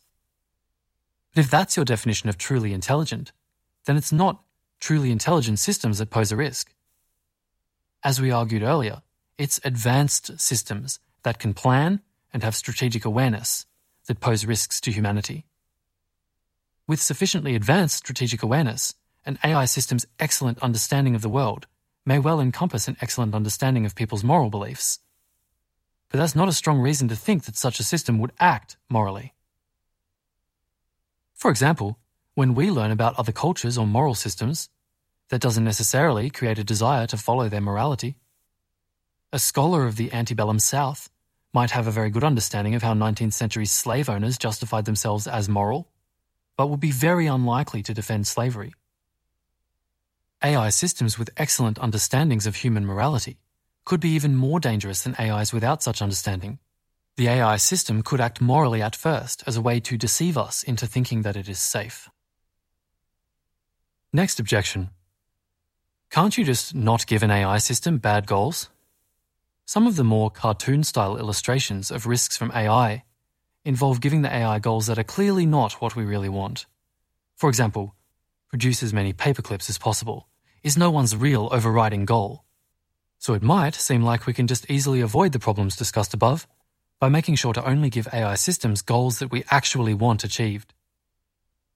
And yes, if we were able to give systems objectives that really precisely represented what we want to happen, and we knew that it was only those objectives that the system would pursue, then the risks posed by AI would seem far, far lower. But as we've discussed, for many goals an advanced planning system could have, there are other additional instrumental goals the system is likely to develop. In particular, maintaining its own existence and gaining more influence and power so that the system is more able to affect the environment to achieve its goal. This is especially true for systems with ambitious goals, which will be associated with the greatest promises of AI systems, and therefore those goals which we might have very strong incentives to give to advanced planning systems. We also gave a few reasons above for why controlling these goals could be hard. In short, there might be problems with measurable proxies used to specify goals, and difficulties arise from modern ML systems' implicit goals developing through training rather than explicit programming. We also looked at why we'd need any solution to retain the usefulness of the AI system being developed, and why many seemingly simple ways of just not giving a system bad goals won't continue to work as we improve the planning abilities and strategic awareness of AI systems.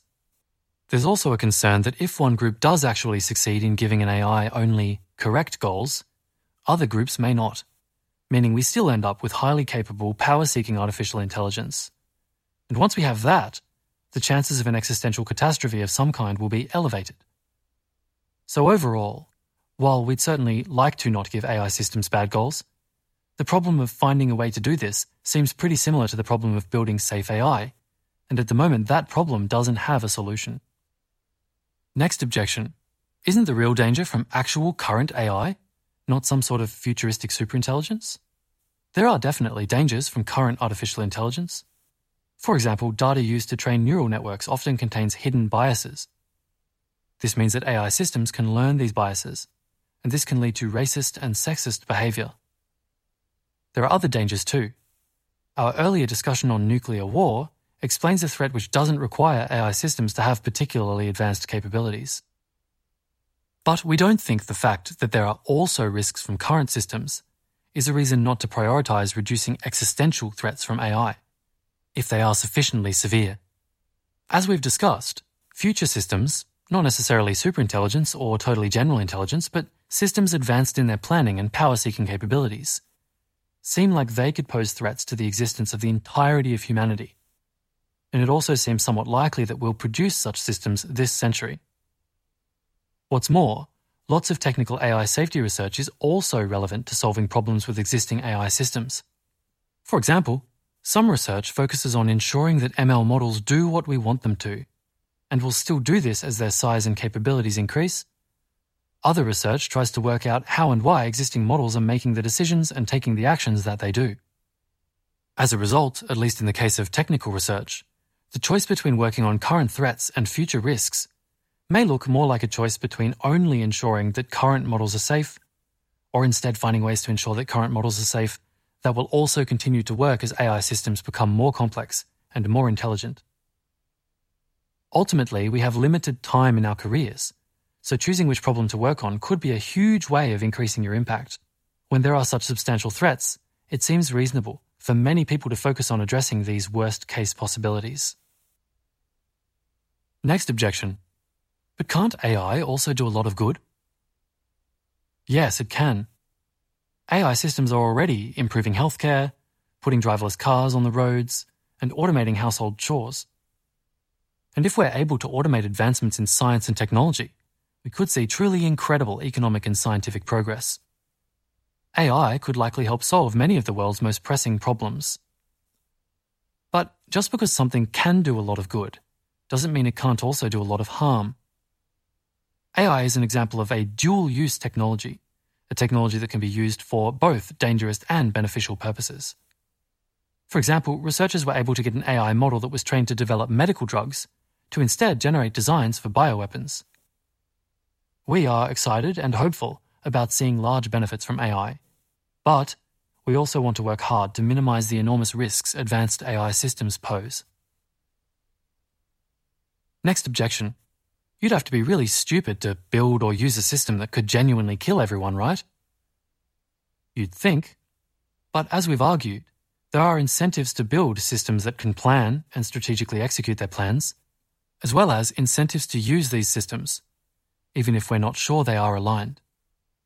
People might be wrong about how dangerous a system is, or accept small risks for everyone in return for big upsides. And there are examples of people building and developing really dangerous systems in other areas. Nuclear weapons are an obvious example. They were built despite the risk that they could cause human extinction. For example, Enrico Fermi, one of the leading experimental physicists on the Manhattan Project, thought it was possible that the Trinity test in July 1945 could ignite the atmosphere and destroy all life on Earth. But they went ahead with the test anyway. And while, in general, there aren't strong incentives to actually use nuclear weapons, there are plenty of times we've come extremely close to nuclear war. We've also written about potential global catastrophic biological risks. Gain-of-function research is research that deliberately engineers more dangerous pathogens that could potentially cause pandemics, possibly ones far worse than COVID-19. Scientists do this research in spite of the risk we'd see if such pathogens ever escape the lab. AI has the potential to be radically transformative, and as a result, make a huge amount of money for the companies and states that develop it. This incentive seems substantially bigger than the monetary incentives behind nuclear weapons or gain-of-function research. That is to say, for a short while, an AI that will eventually cause an existential catastrophe could also make its developers unimaginably wealthy. A short footnote here. In cases where people are willing to use systems that they think have, for example, a 10% chance of immediately killing them, security concerns, like trying to preempt deployment of transformative AI by others, or perhaps moral/idealistic concerns, could play larger roles than desire for wealth. On the other hand, monetary incentives do seem to be a substantial current driver for research into AI capabilities. We might also expect monetary incentives to encourage motivated reasoning about the size of the risk from AI systems. That's the end of the footnote. We go back to this objection about having to be really stupid to build or use such a system. So, if anything, we might expect people to be less careful with AI than with other dangerous technologies. Next objection. Why shouldn't I dismiss this as motivated reasoning by a group of people who just like playing with computers and want to think that's important? It's undoubtedly true that some people are drawn to thinking about AI safety because they like computers and science fiction. As with any other issue, there are people working on it not because they think it's important, but because they think it's cool. But for many people, working on AI safety comes with huge reluctance. For me, and many of us at 80,000 hours, spending our limited time and resources working on any cause that affects the long-run future, and therefore not spending that time on the terrible problems in the world today, is an incredibly emotionally difficult thing to do. But we've gradually investigated these arguments in the course of trying to figure out how we can do the most good, and over time, both gained more expertise about AI and became more concerned about the risk. We think skepticism is healthy, and are far from certain that these arguments completely work. So while this suspicion is definitely a reason to dig a little deeper, we hope that ultimately this worry won't be treated as a reason to deprioritize what may well be the most important problem of our time. Next objection. This all reads and feels like science fiction. That something sounds like science fiction isn't a reason in itself to dismiss it outright. There are loads of examples of things first mentioned in sci-fi that then went on to actually happen. This list of inventions in science fiction contains plenty of examples. That's a link. There are even a few such cases involving technology that are real existential threats today. Dot point. In his 1914 novel, The World Set Free, H.G. Wells predicted atomic energy fueling powerful explosives, 20 years before he realized there could in theory be nuclear fission chain reactions, and 30 years before nuclear weapons were actually produced. In the 1920s and 1930s, Nobel Prize-winning physicists Millikan, Rutherford, and Einstein all predicted that we would never be able to use nuclear power. Nuclear weapons were literal science fiction before they were reality. Dot point. In the 1964 film Dr. Strangelove, the US builds a doomsday machine that would automatically trigger an extinction-level nuclear event in response to a nuclear strike, but keeps it secret.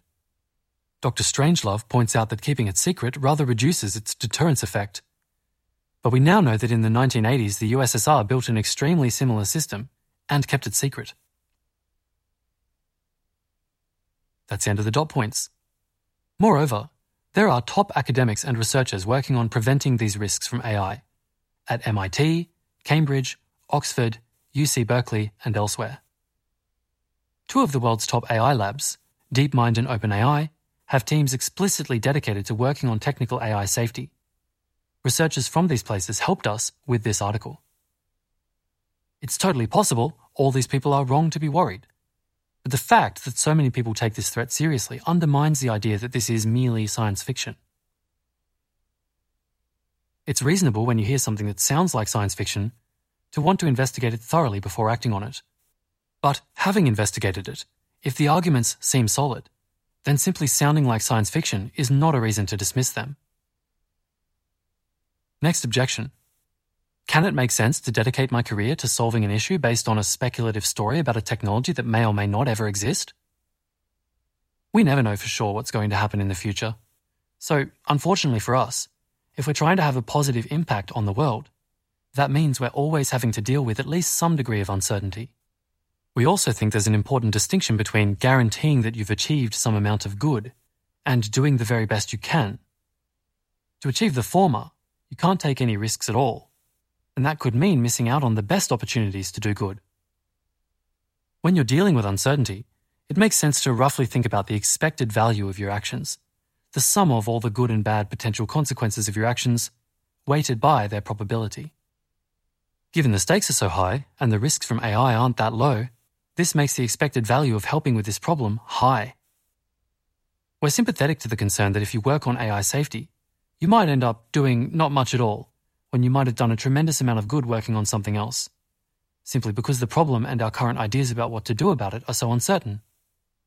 But we think the world will be better off if we decide that some of us should work on solving this problem, so that together we have the best chance of successfully navigating the transition to a world with advanced AI, rather than risking an existential crisis. And it seems like an immensely valuable thing to try. Next objection. Is this a form of Pascal's mugging? Taking a big bet on tiny probabilities? Pascal's mugging is a thought experiment, a riff on the famous Pascal's wager, where someone making decisions using expected value calculations can be exploited by claims that they can get something extraordinarily good, or avoid something extraordinarily bad, with an extremely low probability of succeeding. The story goes like this. A random mugger stops you on the street and says, "Give me your wallet, or I'll cast a spell of torture on you and everyone who has ever lived."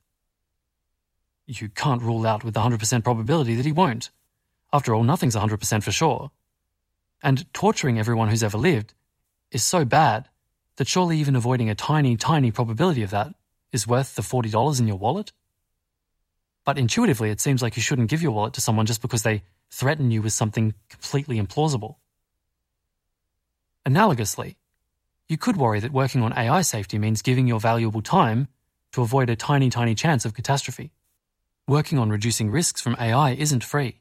The opportunity cost is quite substantial, as it means you forego working on other extremely important things, like reducing risks from pandemics or ending factory farming. Here's the thing though. While there's lots of value at stake, perhaps the lives of everybody alive today and the entirety of the future of humanity, it's not the case that the probability that you can make a difference by working on reducing risks from AI is small enough for this argument to apply. We wish the chance of an AI catastrophe was that vanishingly small. Instead, we think the probability of such a catastrophe, we think around 10% this century, is much, much larger than things that people try to prevent all the time, such as fatal plane crashes, which happen in 0.00002% of all flights. What really matters, though, is the extent to which your work can reduce the chance of a catastrophe. Let's look at working on reducing risks from AI. For example, if 1. There's a 10% chance of an AI-related existential catastrophe by 2100. 2. There's a 30% chance that we can find a way to prevent this by technical research. 3. 5 people working on technical AI safety raises the chances of solving the problem by 1% of that 30%, so 0.3 percentage points. Then each person involved has a 0.0006 percentage point share in preventing this catastrophe. Other ways of acting altruistically involve similarly sized probabilities. The chances of a volunteer campaigner swinging a US presidential election is somewhere between 0.001% and 0.00001%. But you can still justify working on a campaign because of the large impact you expect you'd have on the world if your preferred candidate won. You have even lower chances of wild success from things like trying to reform political institutions or working on some very fundamental science research to build knowledge that might one day help cure cancer. Overall, as a society, we may be able to reduce the chance of an AI-related catastrophe all the way down from 10% or higher to close to zero. That'd be clearly worth it for a group of people, so it has to be worth it for the individuals too. We wouldn't want to just not do fundamental science because each researcher has a low chance of making the next big discovery, or not do any peacekeeping because any one person has a low chance of preventing World War III. As a society, we need some people working on these big issues, and maybe you can be one of them. That's the end of the section of objections. Chapter heading: What you can do concretely to help. As we mentioned above, we know of two main ways to help reduce existential risks from AI. 1.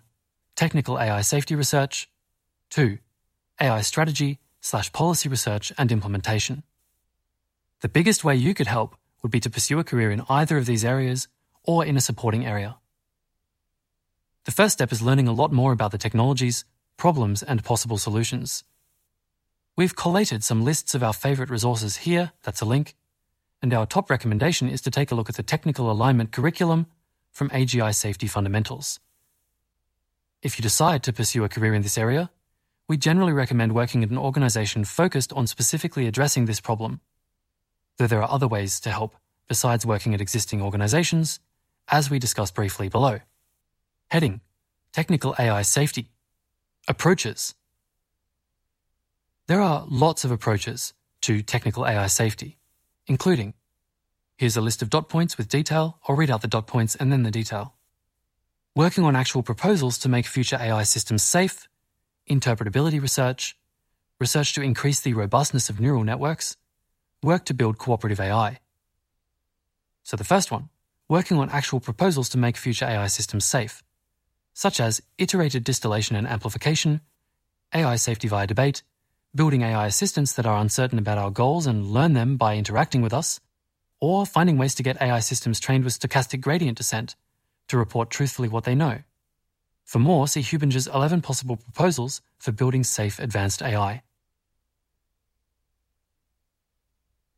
The next dot point, interpretability research.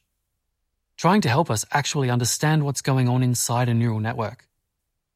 This work has had some success already. See, for example, Zoom In, An Introduction to Circuits by Ola et al.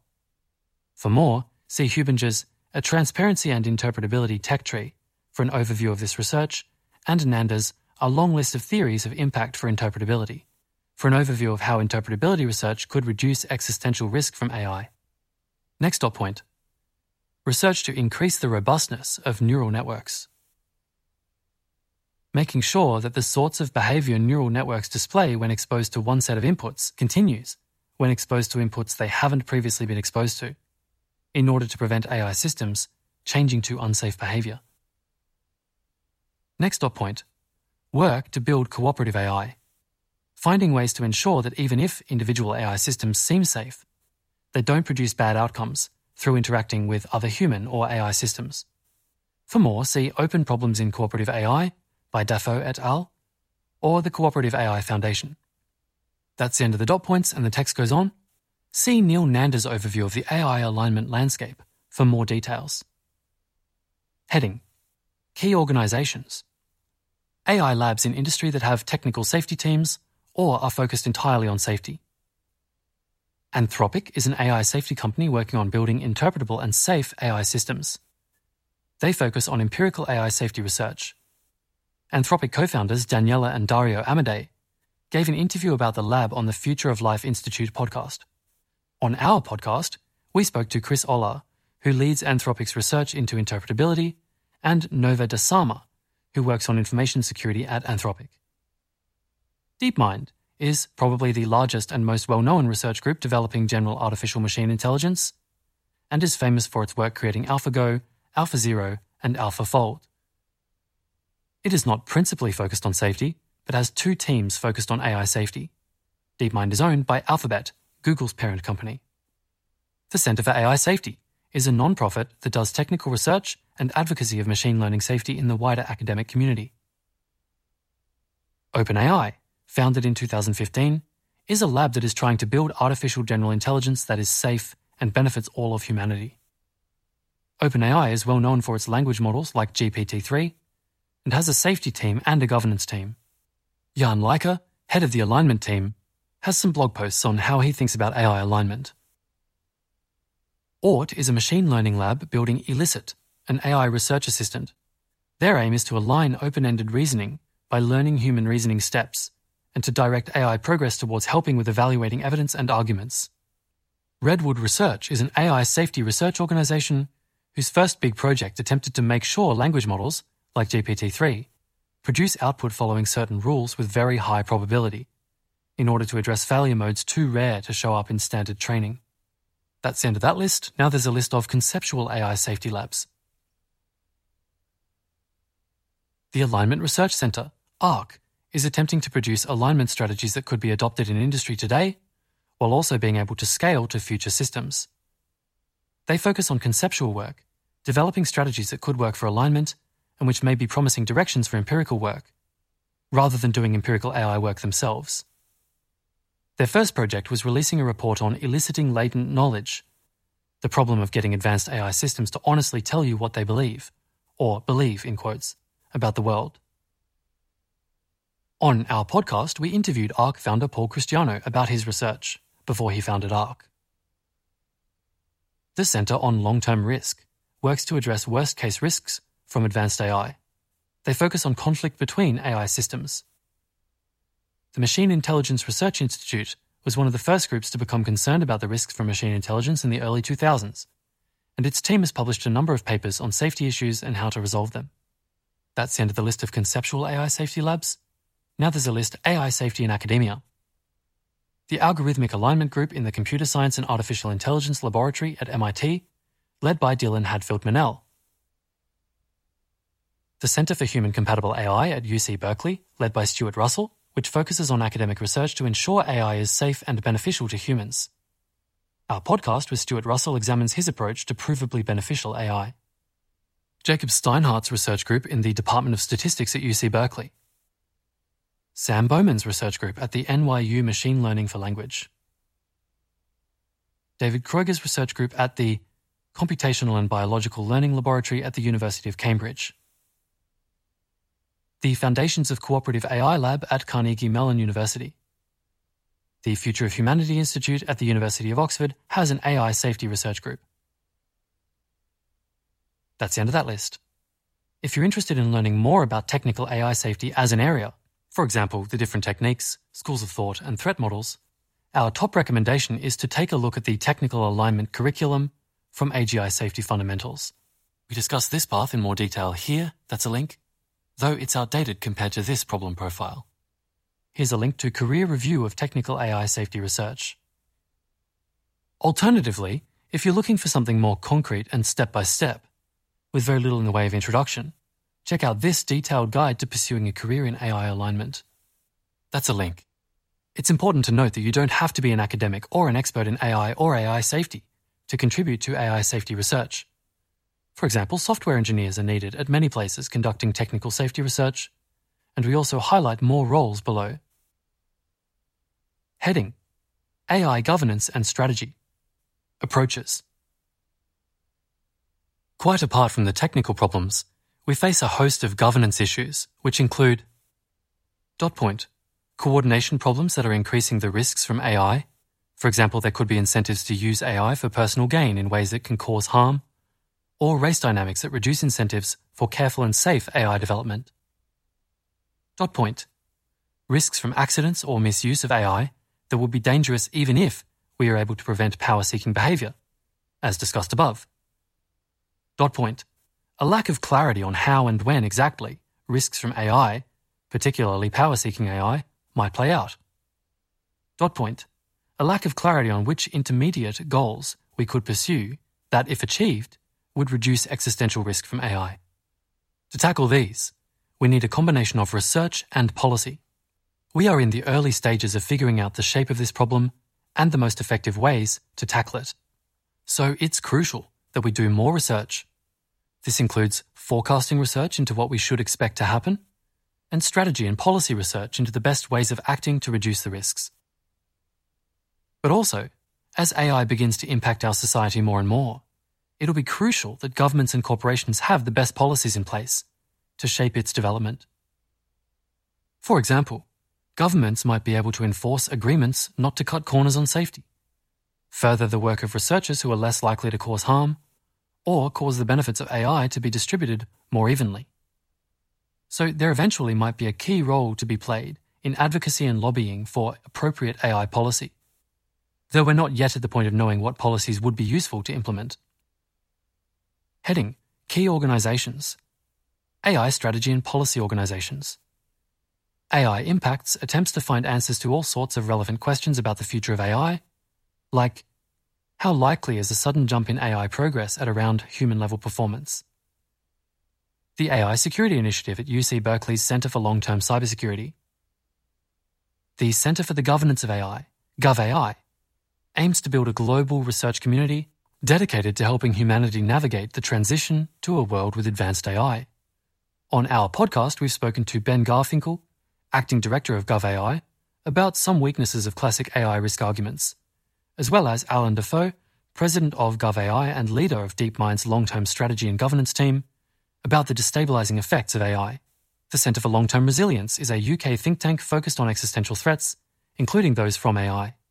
The Centre for Security and Emerging Technology at Georgetown researches the foundations of AI, talent, data, and computational power. It focuses on how AI can be used in national security. Listen to our podcast with Helen Toner, their Director of Strategy, for more. The Centre for the Study of Existential Risk at the University of Cambridge has a group considering the governance of AI. DeepMind and OpenAI both have policy teams. Listen to our podcast with members of the OpenAI policy team and our podcast with the head of DeepMind's governance team, Alan Defoe. The Future of Life Institute advocates for awareness of AI risk within the academic community and gives out grants for work focused on AI safety. The Future of Humanity Institute at the University of Oxford has a macro-strategy research group that considers the future of AI and its contribution to existential risk. The Leverhulme Centre for the Future of Intelligence is an interdisciplinary research centre at the University of Cambridge, focusing on the impacts of AI on humanity. Open Philanthropy provides grants to organisations working on altruistic issues. As a result, they have research teams looking at the issues they focus on, including a team looking at potential risks from advanced AI. On our podcast, we spoke to Holden Konofsky, co-CEO of Open Philanthropy, about his views on risks from AI. Note, Open Philanthropy is 80,000 Hours' biggest funder. Rethink Priorities has a team focused on AI governance and strategy. That's the end of that list. If you're interested in learning more about AI governance, our top recommendation is to take a look at the governance curriculum from AGI Safety Fundamentals. We discuss this path in more detail here. Just like before, here's a link to Career Review of AI Strategy and Policy Careers. Also note, it could be particularly important for people with the right personal fit to work on AI strategy and governance in China. Heading: Complementary yet crucial roles. Even in a research organisation, around half of the staff will be doing other tasks essential for the organisation to perform at its best and have an impact. Having high-performing people in these roles is crucial. We think the importance of these roles is often underrated because the work is less visible. So we've written several career reviews on these areas to help more people enter these careers and succeed, including operations management to help impactful organisations grow and function as effectively as possible, research management at an AI safety research organisation, being an executive assistant to someone who's doing really important work on safety and governance, other non-technical roles in leading AI labs. Heading: Other ways to help. AI safety is a big problem and it needs help from people doing a lot of different kinds of work. One major way to help is to work in a role that directs funding or people towards AI risk, rather than working on the problem directly. We've reviewed a few career paths along these lines, including founding new projects, in this case, starting new initiatives aimed at reducing risks from advanced AI, being a grant maker to fund promising projects focused on reducing catastrophic AI risk, working in communication roles. Helping to build communities of people working on this problem.